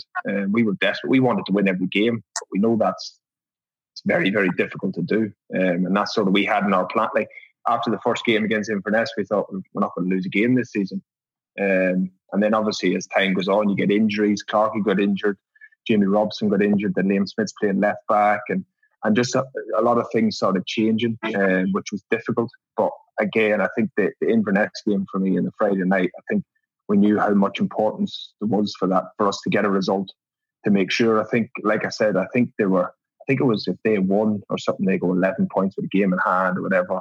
And I think we knew that if we win that game, that was the nail in the coffin. But yeah, no, it's just that I think that me personally, that was a big game for us that Friday night. I think as well, sorry to jump on and back at, like there was a kind of shift in consciousness for us that the whole season we've been saying that we just kind of took it one game at a time, and we just keep hitting points to board, and then it just felt like over kind of November, December time that we all of a sudden were just kind of like 16, 17 points clear, and we kind of it almost felt as though we just sneaked to that gap. Like nobody was really talking about how much you were extending it or how kind of dominant we really were, and then we only really kind of get the benefit of that into that kind of wee bit of a wobble. But I mean, like me, Cons and Butch, and Shanks, the kind of most senior ones, is changing. There was a kind of talk we were sitting at breakfast every morning and chatting that, and there was a kind of shift from just one game at a time to look, this is ours to lose now. Like we can't just keep saying like we're in the driving seat. We need to use that to our advantage. We can't just keep saying no, one more game at this point. Like, we've got that lead now, and if we were to lose it from here, it'd be the worst. The biggest capitulation in Scottish football. So we need to now accept that and step up and put that on our shoulders and just say, no, look, it's ours to win. Let's go and get it done as soon as we can. And as Con said, that Inverness game was really a kind of nail in the coffin to be like, no, look, that kind of just almost cements it. And we now, because it got to the stage where I think we only needed another 2 or 3 wins, and everybody else had to win the rest of their 9 or 10. I think there was something I read some of them saying that the team below us would have to go and win more games than they won all season, and we only had to win 3 or 4 games. So there was, we'd done all the legwork, and it was just probably the hardest part, just getting over the line. But again, that Inverness game was huge for that. Teams also knew that as well, that we only needed a few more wins to win the league. So then that gave them that extra sort of definitely. like a goal to basically stop us from doing it. And when you're coming to that stage of the season, you've been through all that with injuries, with suspensions, with whatever throughout the season, and you get to that stage and they see that they need 2 or 3 more wins. We want to be the team. We don't want to be the team that loses to them. So it gets difficult.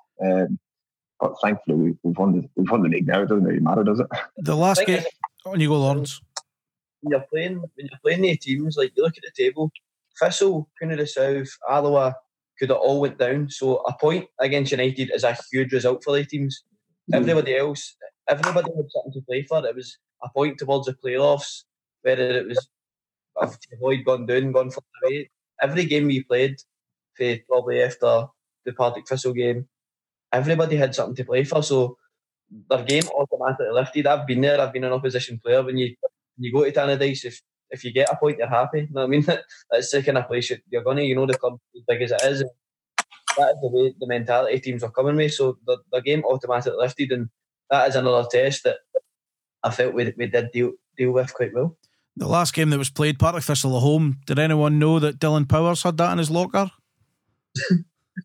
Actually, I know what Cons is going to say here. Go on ahead. Before the game, I think either.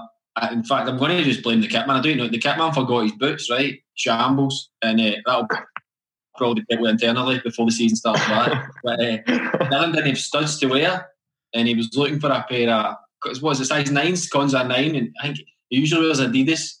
He kids on to us that he's like an American Adidas sponsored athlete, but we know he buys them out of Sports Soccer and that. So, I seen him at DW Sports like a week before, so he was like, "Hey, I'm sponsored by Adidas." But he had these lucky boots, and Cons had said, "Look, I'm the same size." He's like, "You can have these." He's like, "But the only problem is there's goals in them." Like he said, so he says, and if you score in them, you still need to give them back. You can't, and that's not even a word of a lie. That is the gospel. That is the truth. I'm not joking. I said that you need to be careful whenever it comes to it, because there's goals in that, and then he says, "Yeah, we'll see," and then he scores that goal. I'm not joking. It was so funny. It was a great finish. Great finish. The thing was, on the set plays as well, when the set play we were working on was we were to cross it in, and Dylan was to make a late run and try and score, and we just couldn't get it. And I've said, Gordy, I was making a decoy run. I was like, Gordy, swap us to. He's never scored a goal before. And he didn't like it. I was being sarcastic, but he was a wee bit angry, so he brought it up. My coffee, and he brought it up. He wasn't happy, and then that was a Friday in training, wasn't it? Aye. We went for a coffee. We went for a coffee. And he brought it up. He was quite unhappy I'd said it. I didn't tell him I was getting on, but then we let that one rip. So it must have been all his anger. It was a great finish. I haven't seen the boots since. I don't know where they are. He's probably hiding them, or he's framed them, or something.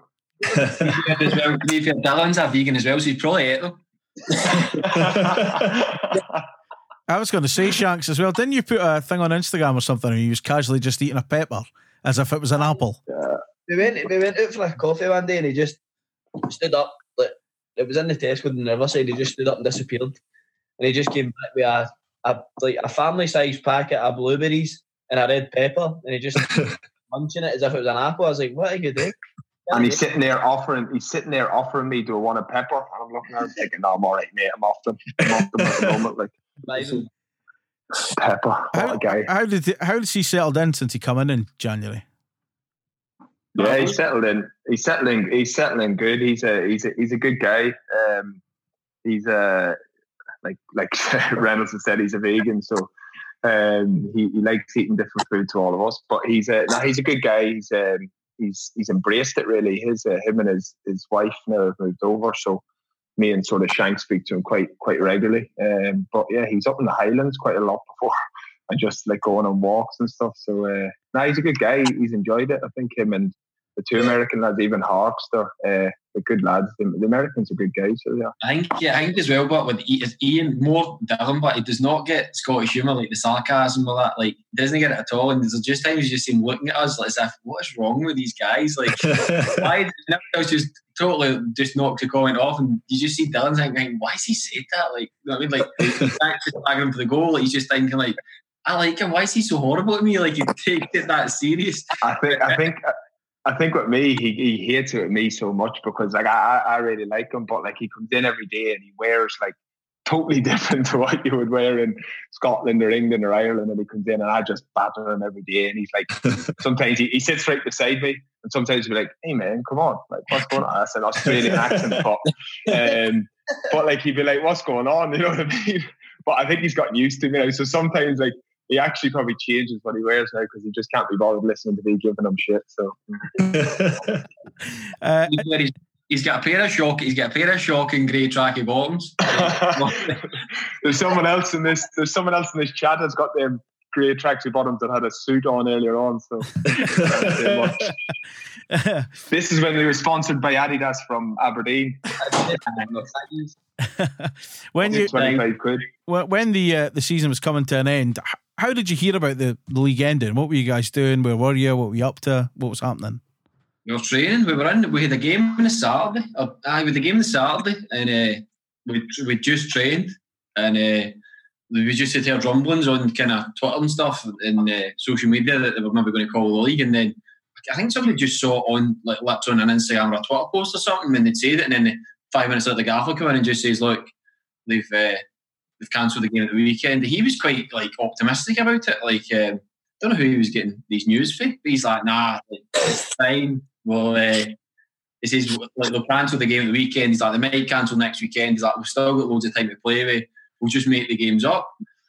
And so we took like the. Don't be a flu, he said. Don't be a flu. I was quite worried about it, man. I was on like DEFCON 5 at this point. I was like, look, boys, this is serious, man. Like, start talking up. And the guy's like, actually saying to me, he's like, look, don't let Reynolds scare you. This is not, it's the flu. I was like, that was away, panic buy. Your apology, mate. I had my tinfoil hat on, just sitting there like, don't be laughing in 3 months. And then he gave us a Saturday, Sunday off. So he's like, we'll reassess it on a Monday. And obviously over that Saturday, Sunday, it was just like, I think I went into Butchie's and we just bolted up his windows and just like locked the doors. The crossbar out, mate. Got a crossbow. And then, to be fair, we just kind of come in Monday and the gaffer's like, look, this, it's getting pretty serious, but we just kind of see as it goes. And then, I can't remember what some of the boys will know the timeline better, but they kind of, it was optional. We had optional training kind of Monday, Tuesday, Wednesday, because everything else had been stopped. And he's like, look, you can come in and train. Like, we can't force you to train, but there'll be games. And the training was brilliant. Like, we trained Monday, Tuesday, Wednesday. We come in and done like warm up, boxes, 2 in the middle, and then just round robin games. And it was like the standard was a joke. It was brilliant. Like, we just battered lumps at each other and then went home. And then I think by the Wednesday, just kind of, it just said, no, like, I don't think this is going to happen. We're going to have a few weeks off. And that was about 6 years ago. I mean, I remember it. I remember when we stopped. I remember when he was saying about the Hingman, I was like, my fringe with my eyes, like, I'm now here. Where were you when you heard about the leagues getting pulled and we were officially then confirmed as champions? Do you remember getting texts or messages or whatever? I was up for a walk with my little girl.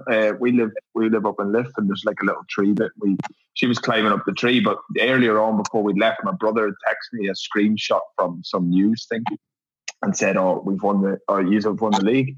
And I was like, I had got that many the past month or so that we've won the league. I just text him back saying, "Whatever, mate, you're miles off it." So, and then it was in the group chat. We just got, I think one of the boys actually said it's official. It came up from the SPFL that we had won the league. So I was, my little girl was climbing up a tree. And so I had to wait there for about 40 minutes to try and get her down. She didn't care that we won the league. And so my missus, I was trying to ring my missus, but she was on FaceTime to her sister. So we came back down to the house about an hour later and told her we've won the league. And she went, "Oh, really?" So it was quite weird. The whole situation was mad. So and it's so bittersweet as well. The way it's done. It doesn't deflate the occasion any because it's we've not played out the games because I think as fans we definitely wanted to play out all the games. Don't let anybody like you. It was the worst way to win the league ever, and I'll never want to win another league like this ever again in my life. I agree. Ever. We honestly, obviously the boys will as well. But I follow a lot of boys on social media that I've played with before down south, and they're like this time last year, and they're putting up pictures of when they won the league, and I see videos of people celebrating, and I know like people all over are saying about, oh, you won the league this way, but genuinely, as us as players, it's without a doubt the worst way to ever win it. Like even when we were supposed to, the last game of the season against Ayr, when it was supposed to happen a few weeks ago, that was a tough day. I was actually sitting at home thinking this is actually quite tough, because we should be celebrating with all our families, with our children, getting pictures, going around the pitch and enjoying it the right way. And don't get me wrong, the circumstances, we understand the whole pandemic at the moment. It's terrible, but it is without a doubt the worst way to ever win a league, in my opinion. I think as well when I actually got announced that we'd won it, it was like we got a phone call with the Zoom of that, and then Sky Sports News were reporting like Dundee United are named champions, blah blah, but relegation and promotion has not been confirmed. You're thinking like, what? So you're like, brilliant, we're up, are we? And then watching it, and then like I think 20 minutes later, they'd obviously phoned the SPFL, and then come out with another statement saying, no, they're champions and they will be promoted, blah blah blah. And it was just like, you just kept thinking like, you just want confirmation. It was just like, until we've actually got the trophy in our hands, like you just don't feel as though you can fully enjoy it, because I mean everything that's going on kind of with Scottish football now has been an absolute shambles. So it's just kind of, it was just like getting that absolute official notice. But I would say, because I mean the thing for us, like the best, I mean I think when you speak to boys who finish playing, they say the biggest thing they miss is the changing room, and the biggest thing about winning is doing it with the fans and doing it with the boys, and we were absolutely robbed of that. So I mean the plan was to get promoted, and we've done that, and I think we're all delighted for that. But it's a hard one to take. And as Con said, like, we're in no way saying we're in the worst case here, because we're all healthy and fit, and our families and that are all fine, and there's a lot worse going on in the world. But I mean, we're just saying, you still feel a wee bit annoyed at the fact that it's happened like that. But it's just, I suppose that's life. The media side didn't help it either, because the amount of stories that were coming up, and people say you don't read them and don't look into them. But it's quite hard when your livelihood, when you've worked this hard all season to win the league, to put yourself in this position. If you haven't won a league before, this is a big moment for yourself, your family, your kids. And people were just putting up every day absolute nonsense of what's happening. So now it's actually quite nice to sit back and the whole thing with the Premiership, what's happening up there. I've got absolutely, they can do what they want. I don't really care, because we've won our league and we know what's happening. But it wasn't for me. It wasn't a nice time. It was just a complete rubbish that was being put out all the time. It was hard not to look at it, because our whole season was sort of on the edge of someone's decision and what's going to happen. You know what I mean? So it was a difficult one for us as players, I felt. How was it? How was it to celebrate the title winning on Zoom? Because we heard that the chairman that come on, and then it was left to you lot, is what Robbie Nielsen told us.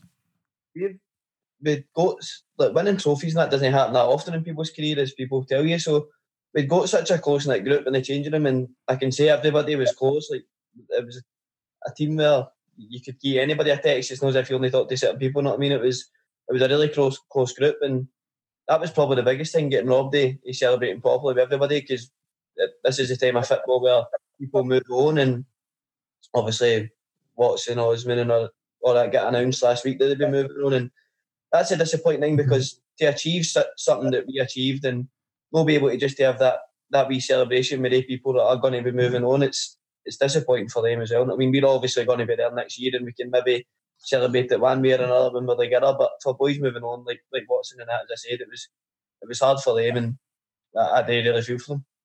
I think as well, like, it was just at the end of the season, it's just that release, like, when you won the league or when you're finished, you're done, and like you're just like, I think most of us during the season, you're like a coiled spring, like you're just constantly on edge, you're just constantly focused on the next game, on what's happening, on training, and just being in that top kind of condition to be as ready as you can be. And I think when you get to the end of the season, you can just kind of relax. And I think we never got that kind of switch, that off switch. And I think, like Con said, they're just with the media stuff and all that's surrounding it. It took ages, and it took you to kind of probably sit back and realise, like, I need to just kind of chill out here and just relax. And like, it was just so alien to what we were used to that. I mean, it probably took me about last week before I actually started realising, like, I can just chill out here and just kind of enjoy actually doing nothing rather than just constantly waiting to see what's going to happen next. And yeah. And it says, Mark Reynolds, title winning captain. It must sound pretty good. It does. I mean, obviously, when I dress myself like coming down for breakfast in the morning to my kids, like they obviously don't enjoy it as much. But no, it's great. Like that's one of the reasons why I committed my 3 years to Dundee United, because I wanted to win trophies. I wanted to be a captain that had won a trophy. And I mean, getting a picture with the trophy in my back garden's nowhere ideal, but I'm happy to set that up. And Butcher's he can pop over the fence and just get the old fist pump. But it's great. And as I say, I mean, I done part of the reason why I'm wearing a Luminous Orange t-shirt, we done a thing with the fans at the start of the season. After, I think it was the game in the cup where we dropped out, and I think it was me, Robson, and that, and I wore a blue t-shirt, and I got absolute dog's abuse for it. So I took that on board and went to the opposite end of the spectrum. But like I say that, I see this as a club that in the next 4 or 5 years is going to have success. Like we would get promoted, like we were confident we would be promoted, and we're confident we can go up into the Premiership and more than hold our own. And again, the cup competitions, we've got players and a squad good enough to go and cause problems and try and win a trophy. I think if you look at the kind of last 10 years, teams that have won trophies, it's been quite evenly spread over the seasons. I mean, Dundee United are celebrating their 10th anniversary of the Scottish Cup today, so they've done it, and there's no reason why this group of boys can't go and do that as well. So no, it's exciting. But back to your original question, it's great being called a cup-winning captain or whatever. Callum, you mentioned when we were getting about the background, it's your second time round. How different a club have you found this time? Oh, yeah, definitely. When I sort of arrived, obviously I didn't kind of know what I was walking into. Obviously you speak to a few people, but you don't really know what's going on at a certain club. Obviously I looked out for Dundee United results when you leave a club, and obviously seeing they got relegated and they'd been in that league for 3.5 years or whatever it was, and it's totally changed. Obviously from the scout piece sort of provided for us, the players, and just built a really good team, that could do well in the championship. To get up, and we brought in a lot of characters. Obviously, I remember signing, and there was about 8 or 9 of us signed on the same day. I remember seeing Cons on the aeroplane and thinking, that was funny. I was flying up from Gatwick, and obviously Butch was flying up from Gatwick. We didn't know each other personally at the time, but we played against each other at Mansfield and stuff throughout the years. So as he came getting off the plane, I thought to myself, where's he going to? Yeah. So we picked up our bags. We walked so he's walking way over there, and I'm sort of in the corner. I am trying to see who he's going to, and I've walked out, and Robbie Nielsen standing there. He was picking me up to bring me up to Tannadice and stuff. And then Butch walked over to him as well. It was quite funny, the two of us. Yeah, the two of us going at the same time. It was mad, that. And then we went in, and then about 55 more players are out. I remember as well that first morning, because we trained at Tannadice, and it was freezing. They just redecorated the home changing room or whatever, and it was they'd painted everything black. It was like a dungeon. They'd left the tunnel doors open, so it was freezing, and it was emergency seats out in the middle of the changing room. And they'd moved all the boys under contract into the middle on these seats where there was no pegs, nothing for your gear, and put all the new signings round the side, and all the booths and that. And I remember thinking, what a way to start and build a team, team spirit, and it's just us and them. And then I remember Tom, I might have been called a book, and I was like, so where do we go for breakfast? He's like, nah, I just signed, I don't know. Where do we go? We had name tags on, which was quite funny. Yeah, we've said it a few times on the podcast about that transfer window in the last few days. Well, it was just ridiculous, because a lot of it, we never seen it coming. And then all of a sudden it was so-and-so's linked. You were getting the rumours and whatever. And then there was just this flood of names over a couple of days. And, it must have just been, like you say, a bizarre thing. And like you say, Callum, you've come into a different kind of dressing room as well, and one that's now achieved success as well. No, of course, coming in the January, like when we were spoken to, it was, we want promotion this year. It wasn't, can't remember at the time how many points we were behind Ross County, but we was going to give it the crowd as close as we could, and we managed to get to the playoff final, and obviously that was a disappointment. Getting in January and a 6-month period sort of set us up for going into pre-season. I think we felt after the playoff game, obviously there was massive disappointment. We wanted to go up, but it kind of felt it was right to build a team, and obviously bring Shanks in was massive for us. Goal scorer, we needed that. We kind of missed that in that little period going into the playoff games, and I felt we're obviously a lot more ready this year than we was last year in terms of club set up and player wise. So everything seems to have worked out really well. I think for the club as well, I think it was a huge risk to sign that amount of players in January, because you find that at a lot of clubs every summer, 10, 15 players leave, and then a new bunch of boys comes in, and that always doesn't work. But I must say, fair play to obviously Tony and the gaffer and these people behind the scenes that have signed the boys. And I think it was the biggest thing was the personnel and the personalities to sign. We got a good group with boys. Everyone gets on together. We're all good friends. And then in the summertime, we needed to add a few more, and you didn't want to sort of upset the routine that we had of the group already. And obviously signing Shanks, Liam Smith and these boys, Dylan Powers and stuff, they've added quality, but they've also added good guys, which I think it's been massive for the football club. I think as well, even if we also get Adrian Smalley, I think is a very good sign, a very good player. But we always say that, and we try and involve him as much as we can, because it must be so hard as a young guy coming to a country where we are so ignorant. None of us speak the language. I'll let Butch he knows how to say. Butch can speak it after a few beers. We've not got the heart to tell Butch he's learning French, and Adrian's actually Spanish. Yeah, it's it'll take him a while, and I think as well when he finally beds in and he's learning the language, as again there was a few boys trying to learn Spanish. I think he definitely does hate me, because I only know how to say si bueno, and I just say it to him every time I see him.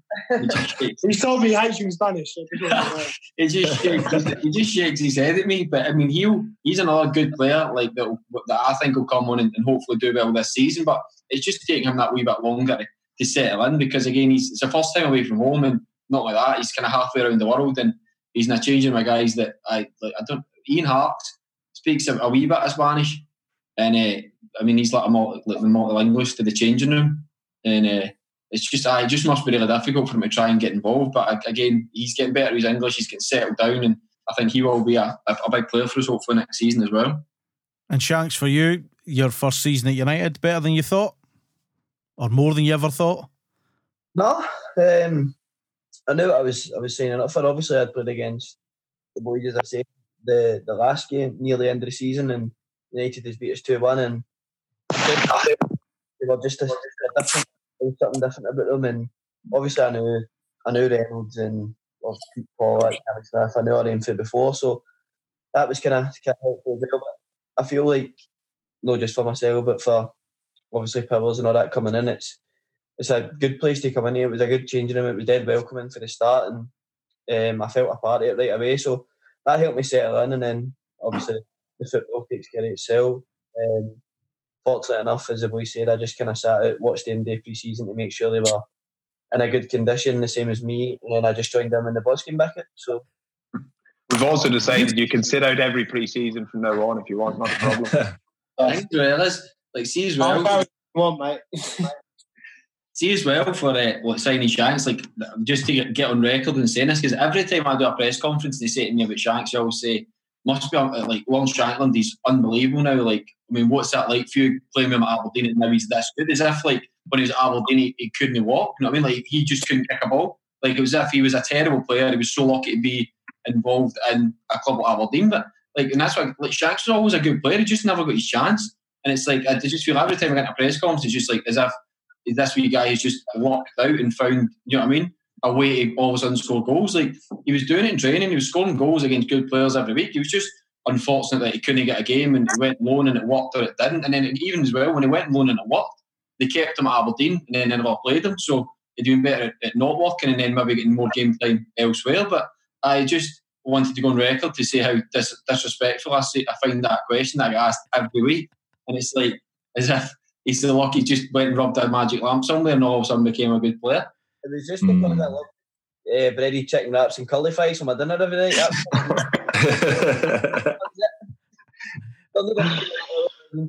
How did you find out about the Scotland call-up, by the way? Who called you? Who let you know?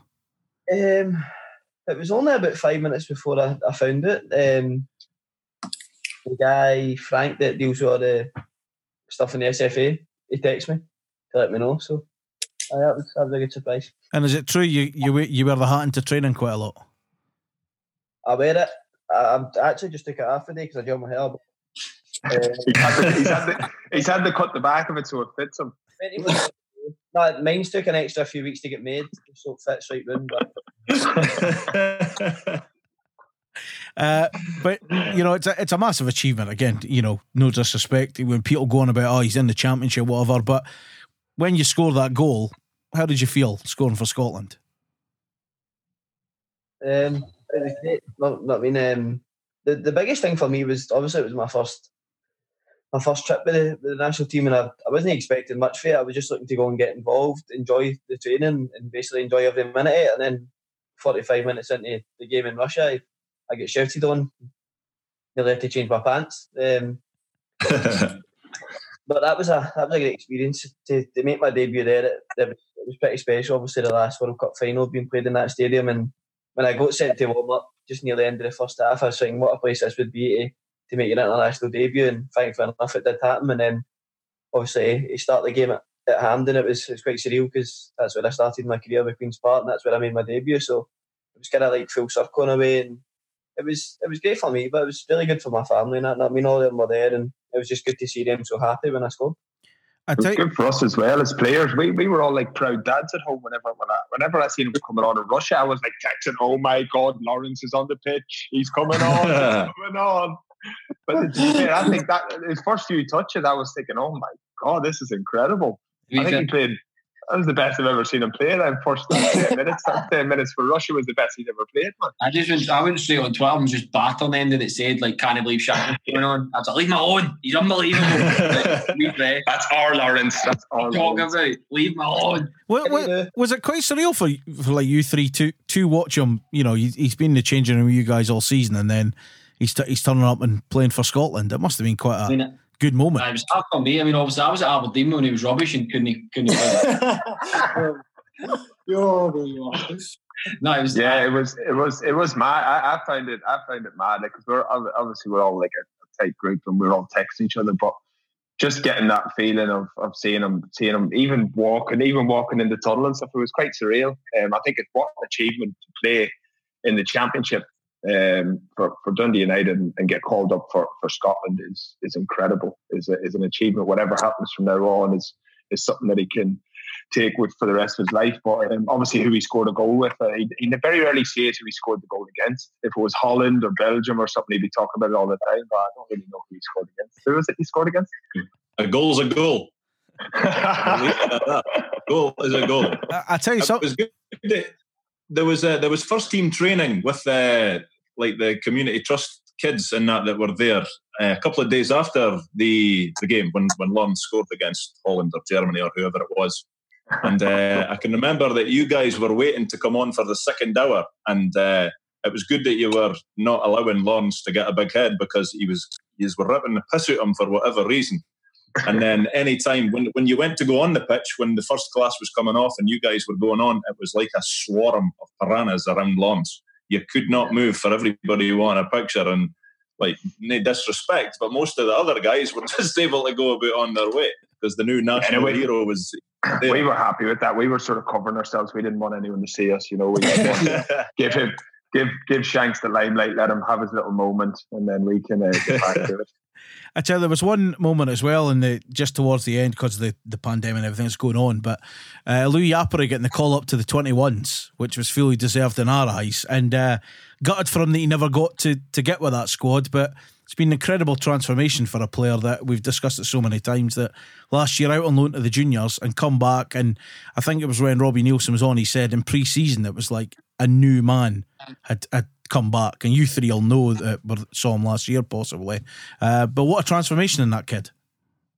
I think the biggest thing was like the first 6 months he wasn't really on MD's radar. Like, we never really, you know what I mean, he wasn't as if it was like he was in and out training. I mean, there's young boys like wee Logan Chalmers, even Deco for it, like the kind of wee Ross Graham, Lewis Nielsen, like they're kind of guys that have been in and about it, whereas Louis wasn't really even kind of involved, or like of a player that you think, oh, he's maybe got a bit, and then he just, as you say, he was almost like a new signing. He just come back this season and was like he's like he's an absolute athletic freak as well. Like, he's a man. Like I really want to know what he done that summer. I really do. Yeah, I don't know what he done. I'm not convinced. He literally, I don't know. He trained with us a few times, but you would never have actually passed any remarks on what he was doing because he just wasn't at that level in training. But then he came back, and I remember the first day in pre-season we were doing a run, and honestly, I think it took everyone about 5 minutes. I think he'd done it in about 33 seconds. He was just absolutely flying around. He was like literally incredible. And then in training, he was holding people off. He's come back. He's huge. He's a big boy. But whatever he's doing in the summer, I've been ringing him and texting him the past few weeks to find out what he'd done that summer, but he won't get back to me. I feel his confidence from that pre-season, definitely. Like the first day when he came in, he's, you know, like Con said, he's running and stuff like that. He's built his confidence from that, and I think he needed that. He needed that confidence boost, and like a lot of young players do coming through, they need that little bit, you know. And the gaffer gave him that, you know, been good to him, and he's, you know, nurtured it a little bit, and you know, Louis done great this season. I'm really proud of the season he's had. I think as well for Louis, it's no easier in that team, but it's easier to kind of grow and blossom like he's done when you're playing with and underneath a guy like Shanks, who is taking all the headline. And you know what I mean, it's no easy task being the guy that's constantly getting asked to score the goals and everybody's constantly talking about. And Louis managed to. I mean, if we didn't have Shanks in the team, most people wouldn't even talk about Louis, but this kid that came from nowhere and scoring goals, scoring derby goals, and like every week getting his call up, and where he came from the juniors, and he managed to kind of do that a wee bit in the shadow and not really get so much pressure, which is for me is always a lot easier. But no, he's an unbelievable first season, and with a capped off with a 21s cap, and I'm sure he'll come back next season. And I'm not looking forward to seeing what shape he comes back pre-season because I'm going to run the length myself. The squad being younger, like I'm the only guy in that squad born in the 80s. The rest of them are born 90s and above. Like, it's crazy. I'm just. It's funny though with the running. See, whenever you see Louis, if you ever see Louis beside you, you start just taking a step away to go as far away as you can whenever there's any running. Because I'm not joking, he's an absolute machine when it comes to running. Like he's up there with one of the fittest guys I've ever seen. So, I'm assuming when the running's happening though, when the running's happening, Shankland's on the sidelines because doesn't do the running, does he? To be fair, Shanks can run as well. Shanks is a good runner. It's me, Reynolds, and Butch. We just cheer the boys on from behind. Just get them going. For moral support, we just keep them going. We just at the back shout, "No gold medals in pre-season." Yeah. Pass him a ball. I must say, obviously, what you were saying about Louis, but I was different. I came in and obviously didn't know what they'd seen about him before, but I came in and seen this absolute unity of body, absolute biceps, and I was like, wow, he's just got the physique, the look, he's a football player. And I think the thing is with him, he's level-headed. It would have been great for him to go and experience that bit of him cap. As I said, if he keeps doing what he's doing, he'll definitely get more caps. But it'd have been great for him to go and experience. But he's come in this year and he's done great. And the thing is, he's willing to learn. He doesn't get carried away with himself. He's quite quiet and reserved, and that's probably the downfall with him. We need to get him out of his shell a wee bit and start getting him involved a lot more. But that'll come with age. As he gets a wee bit older, he'll start being a wee bit more chirpy, hopefully. But if he keeps progressing, he's got a lot to learn and he's willing to, so that's the main thing, and he will go on and have a good career, I'm sure. Yeah, and I think Lee McCulloch said he took a wee shine to him, so he'll probably be elbowing boys left, right and centre. Oh, it's Jake. It's Jake. That's Jake's son. Jake's son. The adopted son. Jake looks after him, so he is. Before we get into throwing some teammates under the bus to finish off, what is life like for footballers that are no training or whatever? How is your day to day? How are you taking yourself over? What are you guys up to at the moment? Just eating chicken wraps and veggies again.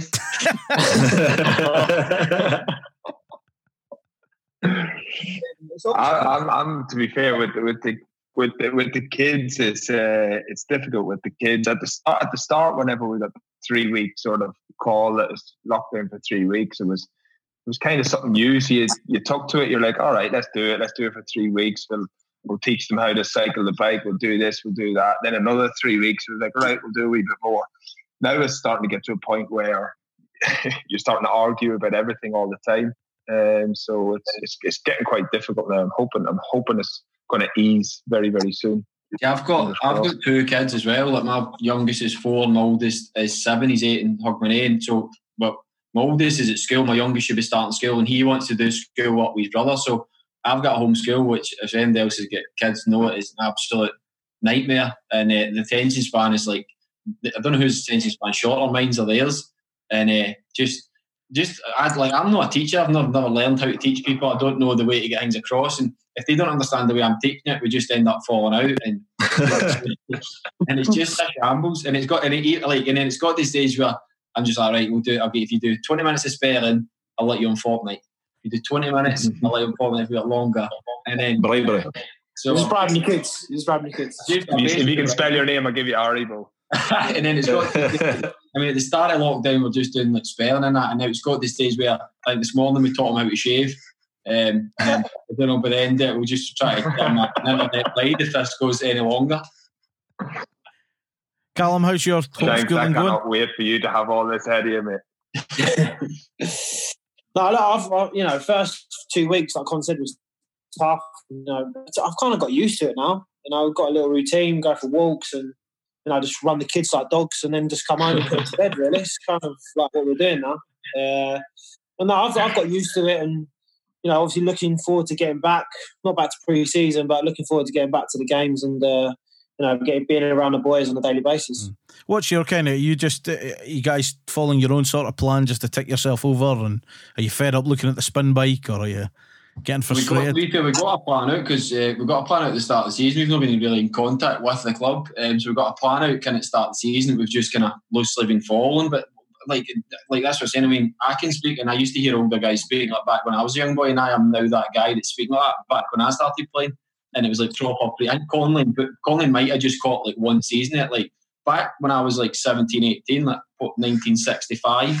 There was like boys would come back an absolute mess for pre-season. Like boys would come back like with a belly, like it had literally like I used to remember hearing senior pros saying like, "Oh, I've got blisters." Like all I've wore for pre-season is flip flops. Like so, their feet are just not used to wearing boots, and they've got blisters and that. And like it would take like 3. And the thing, pre-season was like 8, 9, 10 weeks. Whereas now, nobody really comes off it. Like boys come back in very good condition. So it's like you don't really. Well, boys will look after themselves, and especially in the lockdown, boys I think are enjoying going out and just doing a wee bit and try to, like that was a thing as well. Like, a few were texting like boys posting doing half marathon and that when the government are telling you they're allowed to do it for 1 hour and somebody's putting their best half marathon was 2 hours 5 minutes. I'm just thinking like it's not like to come out of crime with you. And Lauren, sure, apart from the chicken wraps, Connolly just mentioned it as well. Are you tapping these boys up for further advice for when the day comes for you? I've not mentioned it yet. I've been kind of batting it off, but obviously my girlfriend, she's 20 weeks a day actually, so halfway there. Hey. Congratulations. It's flying in. All the best, mate. I know. But what I've heard, it's not going to be a great experience, so hardest job in the world. Nah, but something I'm looking forward to. Obviously, it's a great thing, and both of us are quite happy. So she's just amazed with her belly every day. She just keeps holding her t-shirt, looking at it, and then going, "Look, it's getting bigger." And I'm like, "Aye, that's what happens when you're pregnant. You actually." Just compare bellies when you're locked in. It used to be me showing her belly like, "Whoa, let's get to Look what these corny fries are doing." The fine diet of the professional footballer. Right. Finish off.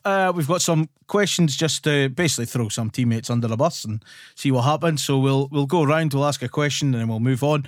Mark Reynolds, we'll start with you. Who is the best footballer at United?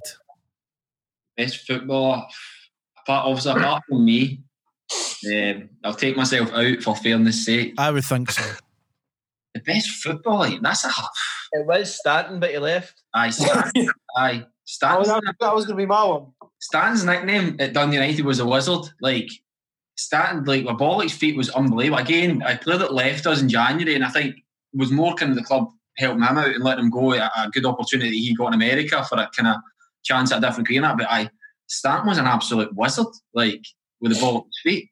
And everybody else pulls in comparison to Stanton. So for me, if you don't get me and you know about Stance, I'm going to give it to Mr. Lon Shankland with his 2 caps. Like I think goal scoring's the hardest thing to do in football is score goals. So for me, football is scoring goals. Like me and Cons and Butch, you're sitting talking to 3 destroyers who just want to wreck things and make the good guys not look as good. So Shank scores goals, and I think as we said when he went and played day 2 games for Scotland, I think the biggest thing that came out of that was everybody kind of appreciating how good a football player he actually is. And he's not just goals, like he works hard, he links the ball, links up the play, like he's got good touches, he's an intelligent player. So he's I'll go with Shanks, and I think that is everything he wrote down in the text to me to say. Just check. Shanks, I'll move to you. Who is hard as nails? Who's the hardest player? In terms of like in training, if there's 2 people you don't really want to, well, Butch isn't as bad in training, but Connolly in training is horrendous. He just pins and scabby knees and studs and everything. Scabby, mate. In terms of tackling, probably Rater. But if it was fighting, I would win. Callum, who's the kit man's nightmare? Me.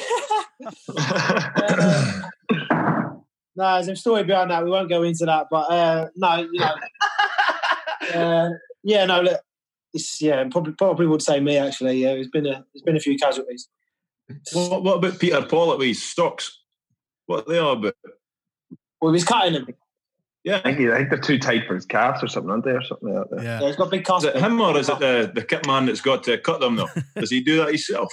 Pete's got a guy that comes in and cuts them just before the game. He's a tailor. He's getting paid too much. He's actually the only person not in Forlow at the club. So Callum's picking himself for that. Mark Connolly, who's the best dancer? Who's got the moves on the night out? Who had the most moves on that Zoom call? I can't remember. I couldn't see anyone. Who's the best dancer? Let's go. I'm going to first. Clarky. Nicky Clark's a very good dancer. Yeah, Nicky Clark's a very, very good dancer. So he is. Yeah, Did you ever see his Instagram story when he was photographed with Louise Redknapp? Aye, do we see the story? Stop talking about it. By the way, how good's photoshopping? It's unbelievable. You know the thing as well. See the thing with that? He was away because he was down. It was at London when he was injured, and it was on his Instagram. We were saying it, and the good teammates were at a meeting and just says, "Nobody mention that to Clarky. Do not mention that he met her. Like, do not bring it up. Just ask him nothing about his weekend." And he literally started Brett's like, "Aye, good weekend." We're like, "Aye, isn't it?" Got something else like, "Aye, just in London." Aye, and then I think about 5 was like, "Aye, so I met Louise Redknapp." Oh, it was great, lad. he kept calling her Redders. I was thinking, all right, mate. Best mate said. So Nicky Clark gets that. Mark Reynolds, back to you. Who's the dressing room DJ? Who picks the tunes? Because there's always tunes blasting out of that dressing room. It's usually Clarky that's got the music on. I think Louise Redknapp sends him like mixtapes and stuff. So Clarky's usually got the music on, to be fair. Benji thinks he can. Benji. But then we can't understand it. We can't understand the language barrier and stuff. That was part of the reason why I scored that OG, so he didn't get that record, just because he wanted the music shocking as well. What kind of tunes is Nicky Clark putting on? A bit of everything, to be fair. He drops messages to people and see what they like and that. But his music's like, and the thing is, I can usually never find it. Like on, so I don't know. I think he does it. I think he does a bit. I'm just going to throw out there. He does a bit of DJing in his part time. He's got decks and that in his house. I've heard that stuff. See how far that'll carry. So Clark is as a part time DJ. He goes down to London and does it on the big clubs. Louise Redknapp and that guy. So I don't know. If you know that. He's no best. Lawrence, who's the most vain? Who spends too much time in the mirror? We think we know who you're going to pick. So, Reynolds' hair does take a bit of fixing. He uses the rake, so he does. This is Photoshop. I photoshopped it on the day just so it sits perfect. Who's too busy checking themselves out in the mirror? Who's taking too much time after the shower at training or a game or whatever? To be fair, I spend a wee bit of time because my hair takes a good bit of manoeuvring and hairspray to get right. But I'm gonna just say Hearts because he's got lovely locks, so we'll just say him. We thought it'd be Big Benji. We thought Benji, yeah. No, because we give Benji pelters on this. Benji's a great big guy, but he's but he loves himself. The Hearts hair will take a lot to maintain, I suppose. Callum, who's the best dresser? Who's the best? Who turns himself out the best? I have to give it, just not because he's my Castle mate, but Reynolds, honestly, his style is fantastic. No, seriously, in the morning, the effort that goes into that car is second to none, mate. Isn't it? Tell him about your tattoo bombs, mate. Also, I've bought, during lockdown, I bought 4 hats because I'm adding that to my wardrobe next season. So be prepared. Oh, right.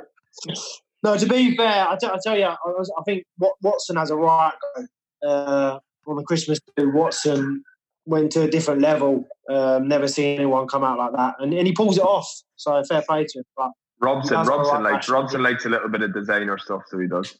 Robson just goes it's designer. It's not enough. Yeah, you know what I mean? I think his missus. I think Holly dresses Robson. To be fair, yeah, I do, man. Well, you're wearing that today. Connolly, you can take the opposite then. Who's got the worst gear? No, I'm not going to go for anyone on this screen. I honestly, I love the guy. He's an absolute gentleman. He's a great person. But it has to be Dylan Powers. He's the best sense, honestly. boot combats are back in style. Honestly, his reversible jacket. Tell him about his reversible jacket. He's got a reversible jacket. Honestly, it's something else. But you know what? This is where he's from. He's from a different culture. He's from a different background. So I'm not going to say too much because he'll probably ring me and go crazy. But Dylan's dress sense is a wee bit quirky, like. Reynolds, who is the grumpiest in the squad? Who's Mr. Grumpy? Who's the biggest moaner? Call it whatever you like, really. Who moans the most? If I like a moan, I'm all day. Butch likes a moan. To be for me, it takes 45 minutes, 50 minutes to get from where we stay in Dundee into St Andrews, and I'm going to say we moan for 45 minutes. We probably get parked up and moan for an hour. Pete, Cammy and Oz must hate us. They really must hate us. We just sit there and just moan our way. It's not a nice task, I'm not going to lie. I've enjoyed not being in it for the last 4 or 5 weeks. Just getting to the bridge. And I think you bring me down a little. You bring me down with your moaning, so I'm just going to I think once we get it all out, we get it all out. To be fair, Bond likes a moan as well, so does Shanks. Oh, you don't do a moan. I do like moaning. We moan? Why? What moan? What about? What are you moaning about? Just about everything, man. Just life. Coronavirus. I was moaning at coronavirus and I was getting told to keep a handle on it because I was overreacting. I was moaning about getting told I was overreacting. You just can't moan at everybody else and make it feel like it's their fault. You just moan everything away, just deflect. Treatment will teach you that. Shanks, you're up next. Who's the best singer? Or who thinks they're the best singer? Powell's actually very good. Dylan's very good. He actually is very good. Song one time, he's got a nice voice and he's also learned a wee bit of we were. I don't know if you guys have done it, but Lee McCulloch, when he was on with us, told us that the certainly the young boys, when they're new in, they have to do a dance initiation. Is there anything like that for first team players? Do they get initiation of sorts? Wee bit of a song, but just a song. We need to think of something else. Yeah. No, next year there'll definitely be something else. We'll have to come up with something. It won't be singing. Callum, who's the quickest? Who's the fastest player? Obviously, Mullin is quick, but I'm trying to think who else. Deceivingly quick. I know Reynolds is quite quick as well. For a big man, he can shift. So, I'd probably say no. I would give it to Mullin. Just stop talking, Butch, and that's next question. I really bigged you up, mate. I really bigged you up. No, Mullin's quick, and he's probably the quickest. All right, Mark Connolly, who will be a future manager? Who's the future manager in the dressing room? Or is it you three and no Shankland? No, Shanks is the striker coach. I would say probably Reynolds and Butch. I would say. I'm trying to think who else. Nah, probably Reynolds and Butch. I could see the two boys going in to be managers. Obviously, a lot of the other boys are a lot younger. So, but yeah, probably Reynolds and Butch. I would say. Are any players doing their coaching badges just now? No. Well, we tried. We were aye. That's a long story. We'll start moaning. Do you know something?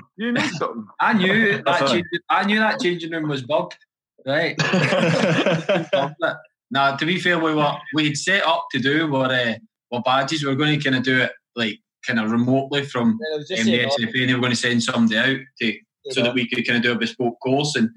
And the dates and stuff and times they gave us, the gaffer just kind of said, look, the focus is promotion, and it's too much to now. He's like, I don't want it detracting, and like we all kind of understood that and knew that the main thing was. So we were supposed to be doing what be this season, but we all kind of just said, look, we'll leave it. And then, even Dylan, because Dylan Powell's a Messi as well, and had mentioned about trying to get them done remotely, like via Zoom, and if we could get them started, but we've not heard anything back from that either. So no, I've literally done my 1.2 children's badge just to coach my kids, and I think that makes me one of the most qualified coaches in the changing room now.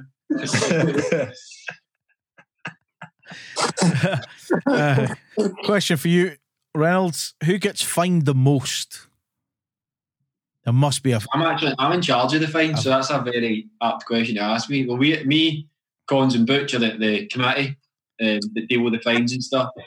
So we've got anything that gets paid above £50, we divvy it amongst the three. So if there's an 80, we take. You had a good year, to be fair. You had a good year. Yeah. Honestly, my kids have just got new toys every week. Anyway. You know the worst for getting fined is, and I don't know if this will surprise people or not, Ian Harkes paid an absolute fortune to fines. Like, he just lives in a wee bubble, man. Like, he just floats about and like he's just like, I can't even do an American accent, so I'm not even going to try. But he'd just be like, he's not even American. I don't even know how to call him American. He used to do Sterling. He used to do his Derby accent just about no getting it, but he used to pay a fortune, and we brought a wheel of fortune, like a fine wheel that you would spin the wheel, and then depending on what number would get you with fine. And there was spells where Ian Harkes was getting absolute fortunes, and it did break her heart taking the money off him, but he needs to learn. That was the what. What kind of stuff do people get fined for? Do they get? Is it leaving stuff lying about? Is it just like if you're disrespectful to me or Cons or Butch, that's a fine. If you've got good hair, if you've got a good hairline, if your fringe covers both eyes, that's £40 fine. Yeah, if you're really fit and good at running, that's another fine. If any of us need to sit down and wait more than 5 minutes before somebody brings us lunch, that's a £30 fine. Just general, just the same as most clubs. No, I just like leaving stuff about, being late for meetings, late for the bus. Your phone, like we've got the rule at the training ground, you're not allowed your phone anywhere except the changing room. Just to stop boys sitting at the canteen or sitting about just constantly on their phone, putting up Twitter or Instagram or that. So if you're caught with your phone anywhere, we're trying to wait with a few court cases, a few like you couldn't park. There was a few issues with parking and stuff. There was a fine. I'm trying to think what else there was. There was a few big fines. There was a few boys late on a match day. That was probably the biggest fine. So the list was long, and then even things like there's stuff on the list that you should never have to put in a list that you just think is just normal human behaviour. That once you're past like potty training, that you don't need to worry about again. But apparently, once you go into a changing room, you then need to remind people that you can't do these things. And do you collect them as a weekly, monthly? Does it just go into a big pot to enjoy? Because we've got a secret stash that we put it away, and then I think we might go contactless next year. So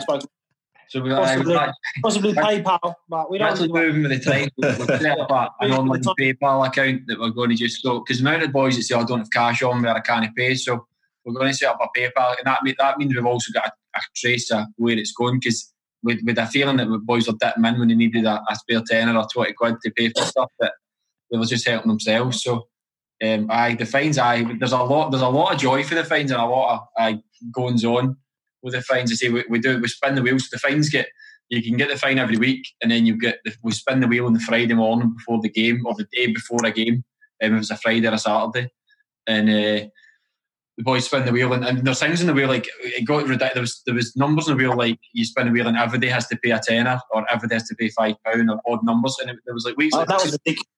The boys we got for like a fine, like boys like would have done nothing wrong the full week. Like Benji, like used to never do anything wrong. Like he would, and if he paid the fine, he would moan the life of you. That he would just say, Benji, forget about it, mate, it's fine.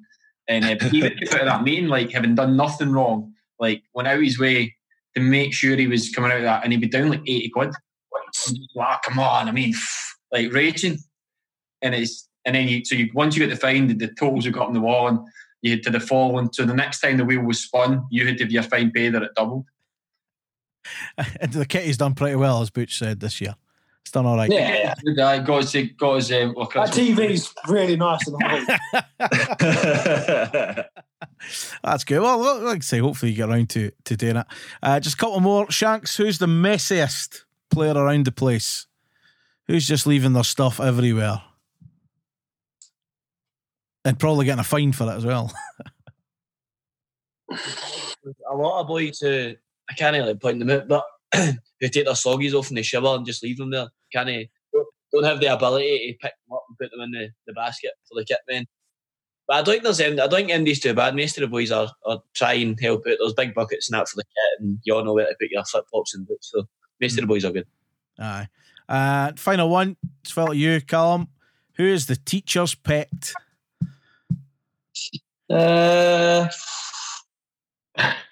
He's asked the teacher's pet.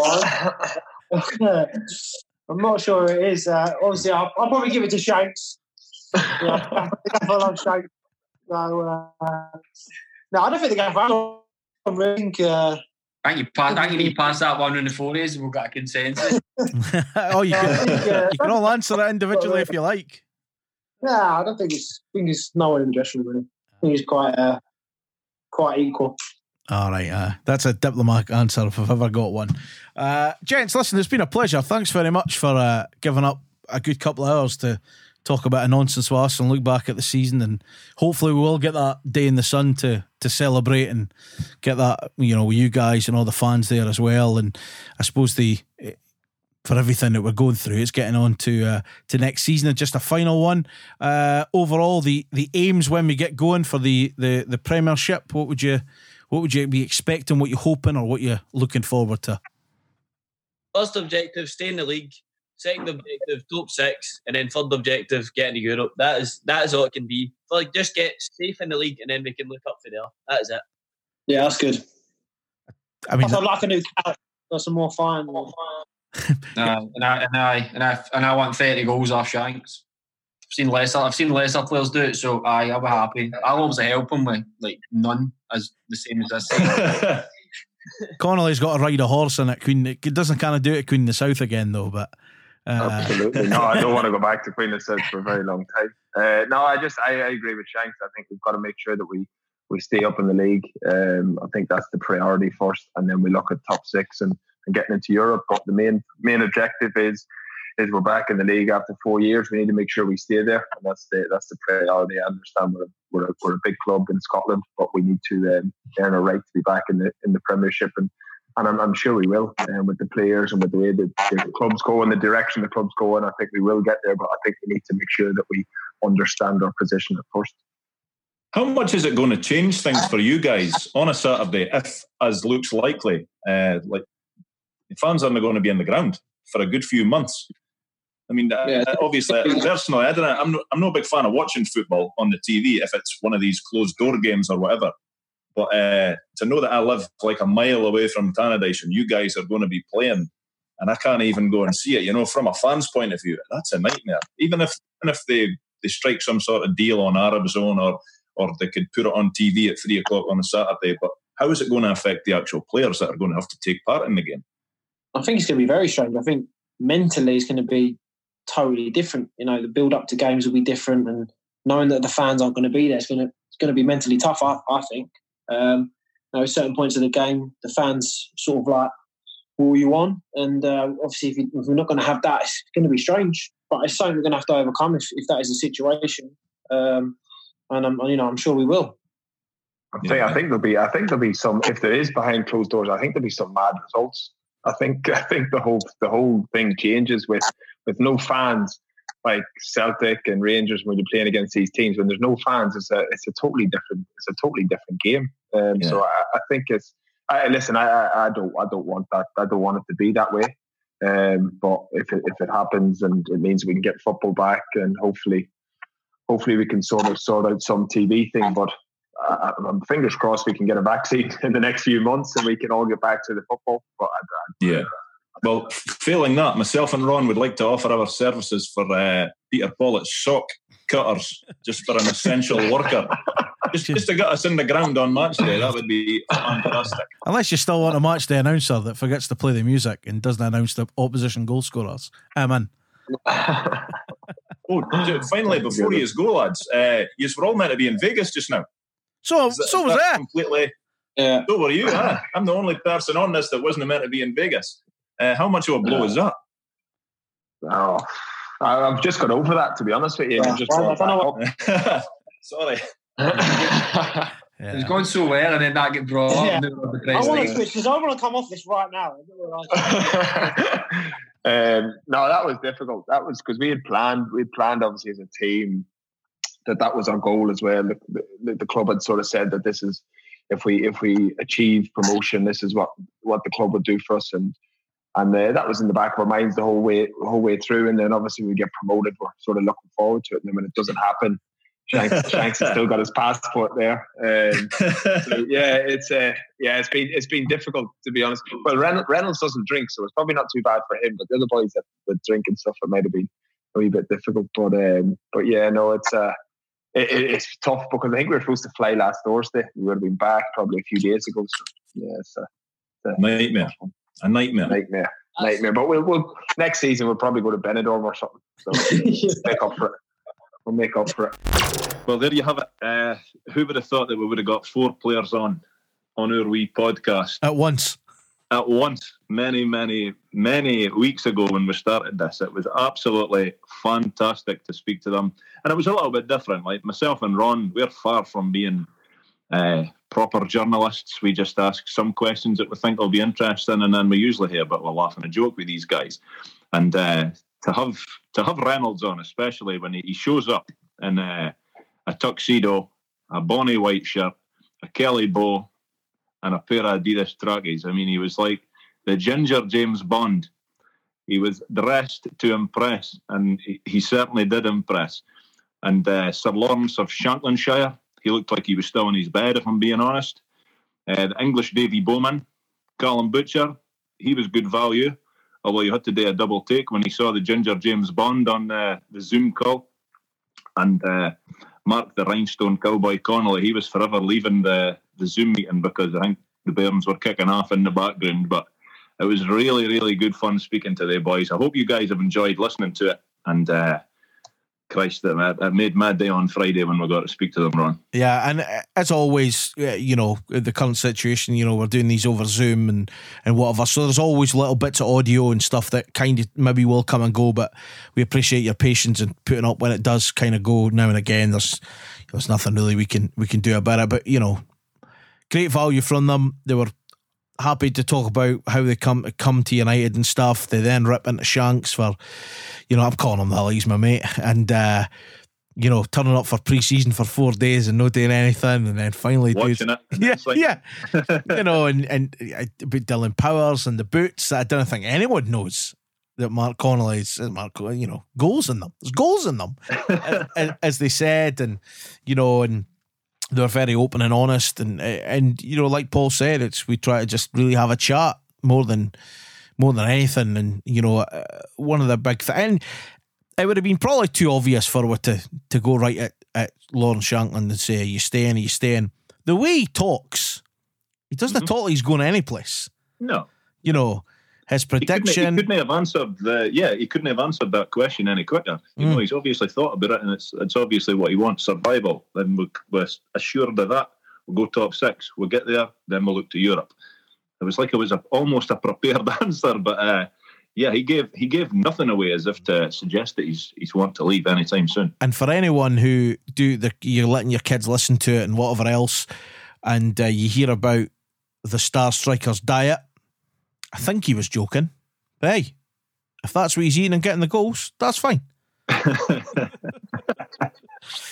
And it just, again, you could see that, from the changing room that has been built and what they've got, there's a good camaraderie in there. They're clearly, imagine being in that car on a Monday morning after a defeat with Reynolds and Butcher. Abdi just moaning. Nightmare. But thank you very much to the players for giving up their time and, to speak to us. I know they've not got much better to do, but, you don't have to spend that long speaking to us. But we do appreciate it, and apologies again to Lawrence Shankland for making him late for his next Zoom call or workout or whatever he was doing. But I was late for my works quiz as well, right? So I turned up in the works quiz about 4:20. And just dived right in and answered it. So basically, for our works quiz, everyone does 5 questions. It depends how many's on it, but it was about 70, right? I still didn't finish last. That's pretty good going, that. Only, but a ball here. Some neeps. Well, Boher. Derek. I think I done it by a point, but anyway. Right, let's final bit of business. On this day, in association with the Arab Archive, preserving the history of Dundee United Football Club since 2006. 4 games this week. There may be tears. And a birthday.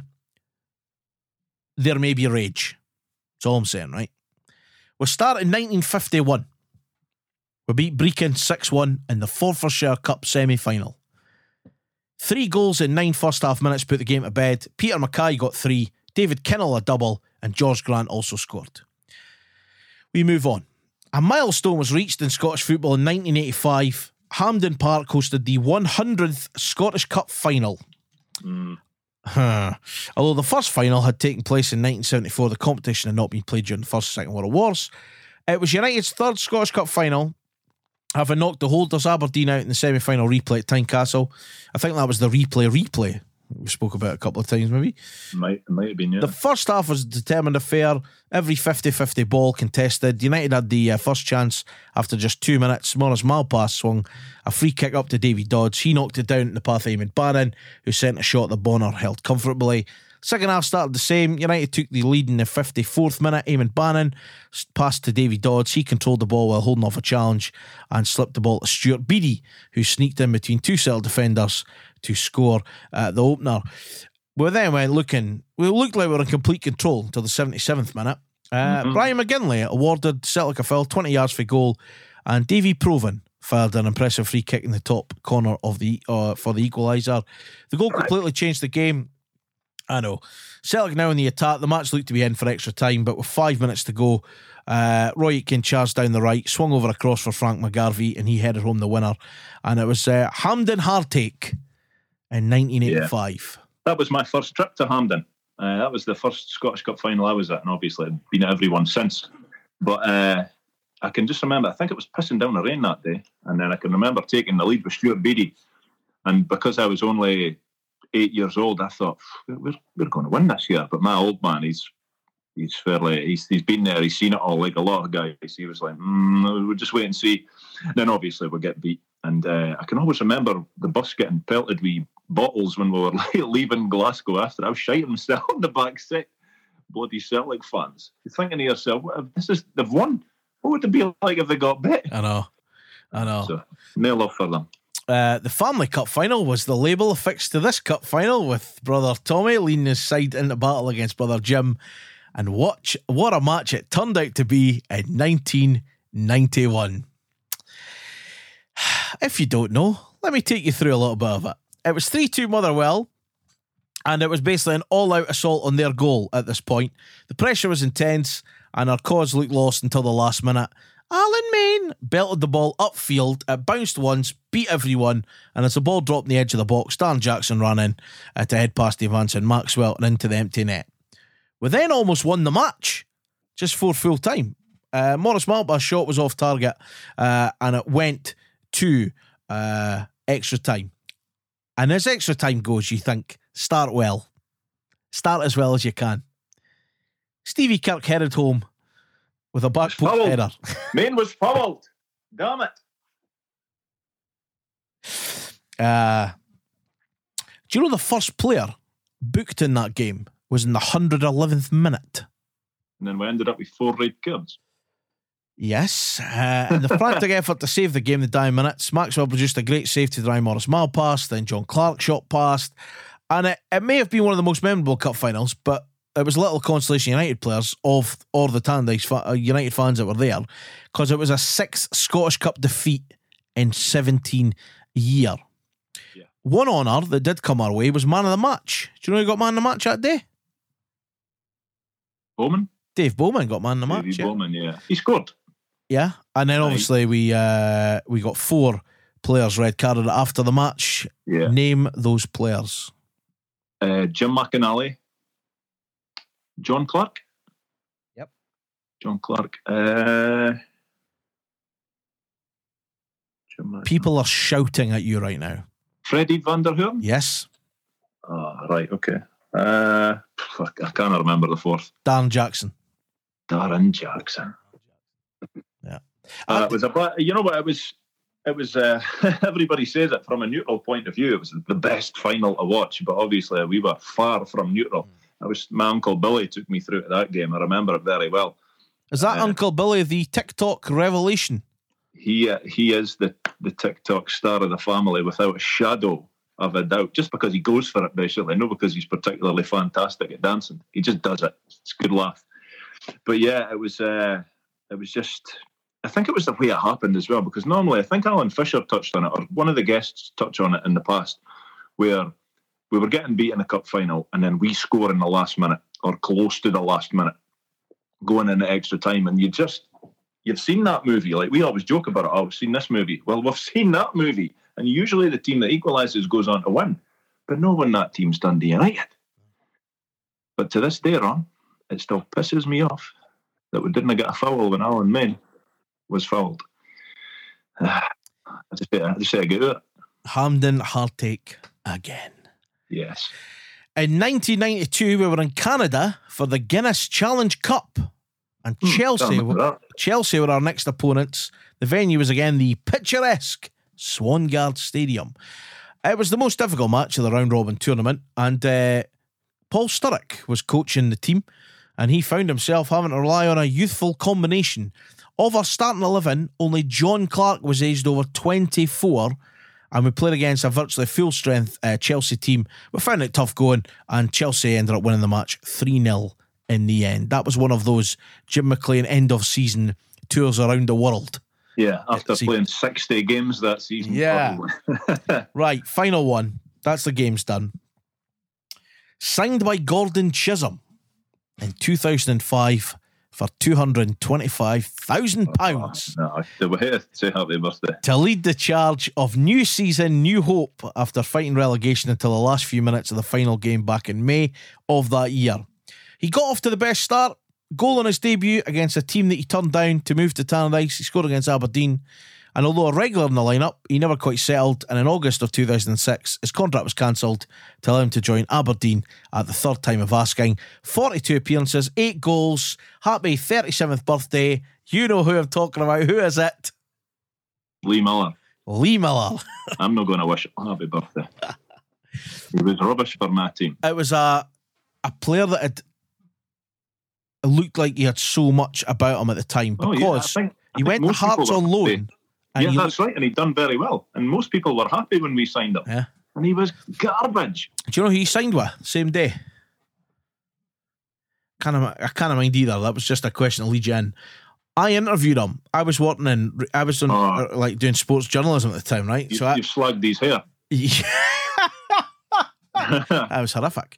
But I remember meeting him that day and thinking, this boy's going to do it. He's confident in his own ability as a striker, which, like Andy Gray said, Paul Sturrock said, you've got to be as a striker. Mm-hmm. It just didn't work. Didn't work. No, he was piss poor. And I think what didn't help him was the fact that he was it seemed to me like he just wanted to win fouls all the time. And like, he was quite a big lad, maybe not in weight, but certainly in height and stature, and anybody would just graze against him and he would drop like a stone. And he wasn't even good at diving. It was just so blatant that he was trying to.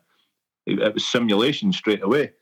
But he was a wet fart or a signer. He really was. Nobody signed the same day. I was getting him a wee bit confused with when was it Conway, Robb, and Noel Hunt all signed the same day, possibly. Might have been. Yeah, might have been. I think it might have been. But yeah, $225,000, and that was Chisholm's first sign-in. So money was still getting thrown into the club. Eddie, what's meant? It's 15 years ago. That. Yeah, good. Wish it was 100 years ago and I'd never seen him. No, he's not getting a happy birthday wish for me. Fair enough. But before we go, Ron, we were speaking before we hit record on this today, and you got delivery of a flag yesterday, and I got one on Friday. Was it yesterday you got yours? Friday, I think. I got mine Friday too. It's part of the display team that they're raising money through punting these flags, and it's basically the flag of the one that was held up in the shed. Play for the badge on the front, and we'll remember the name on the back. These things are phenomenal. Like, it was 20 quid to get it. and I think it was Dane Vanett that delivered it to my door. So thank you very much for that, Dane. It took pride of place on my young lad's bedroom wall. I had to start doing a couple of the topless pictures that he had pinned up already, but it's fine. It's better. It's better. And I was touching on the issue of you hearing a hoose in the ferry run. We're touching on that. Yeah, that's definitely not true. But thanks very much to United Mad for getting involved and speaking about the podcast. Which correct. Thank you very much, guys. Is the most thing, if it's like we say, as a podcast, we appreciate every single listener that we've got, regularly. If you can bring new listeners to it, this is a time when, because of all the uncertainties going on, we've had for the past 7 weeks, I think we've had guests on every week. I think Lee McCulloch basically kicked it off. But before that, we had Hamish Martin and Paul Smirnitsky were on. Then we had a week, it was just us two BAMs. And then since then, Lee McCulloch, Tom Cairns, Andy McAdam, Alan Fisher, Gordon Aitchison, Robbie Nielsen, Scott Ogren, Paul Sturrock, Steve Finnan, Alistair Heather, Andy Gray, the players of the day, and this was the week that we were going to be finishing the season, going to plan, winning the league, big review show, all this stuff. It's not panned out that way, and it's also not panned out that way for us.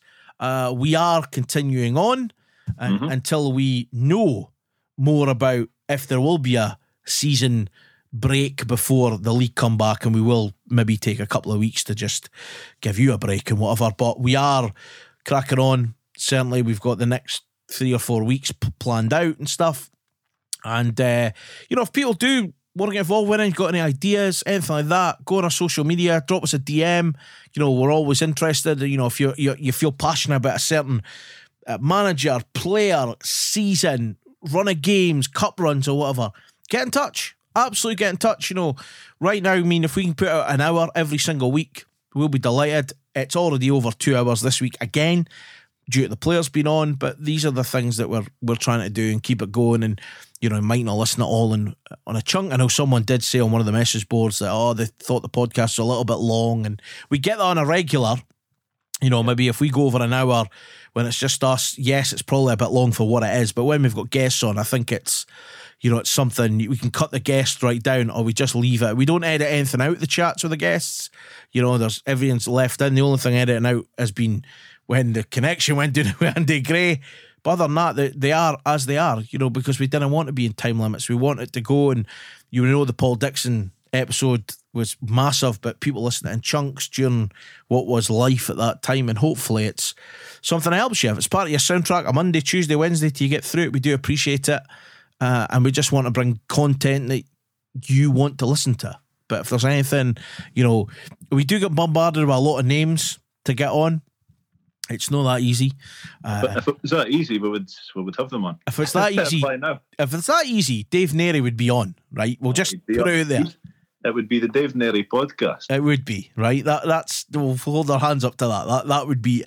That's the one for Paul, and it's kind of for me as well. I think that would be cool. But look, if you want to get in touch, you want to chat about anything, do drop us a line, send us a DM or whatever. And thank you very much for continuing to listen, given the circumstances, whether you're doing it out in your walk, like Paul listens to podcasts, or you're in the house, like I just stick it on the house podcast when I'm in and out, something that's interesting. But we aren't going anywhere, not just now. Certainly our next few weeks are well lined up, and as always, thank you very much for listening to this rabble on a weekly basis. I can only echo what you're saying, Ron. It's anybody that listens, anybody that gets involved, it's always appreciated. And we're no endless ideas, so as you say, if people have got anything they want to raise, want to bring up, want to speak about, just get in touch with you. And that's like the best time to just say, stay safe, stay at home, do what we need to do, protect the NHS, and be nice to each other, be kind, and get out for that walk. But you can do that a couple of times now. You can. You now can go out for your walk, then you can walk past Tannadice. Correct. Sounds like a plan. Shout shed rule. It's the top of your voice.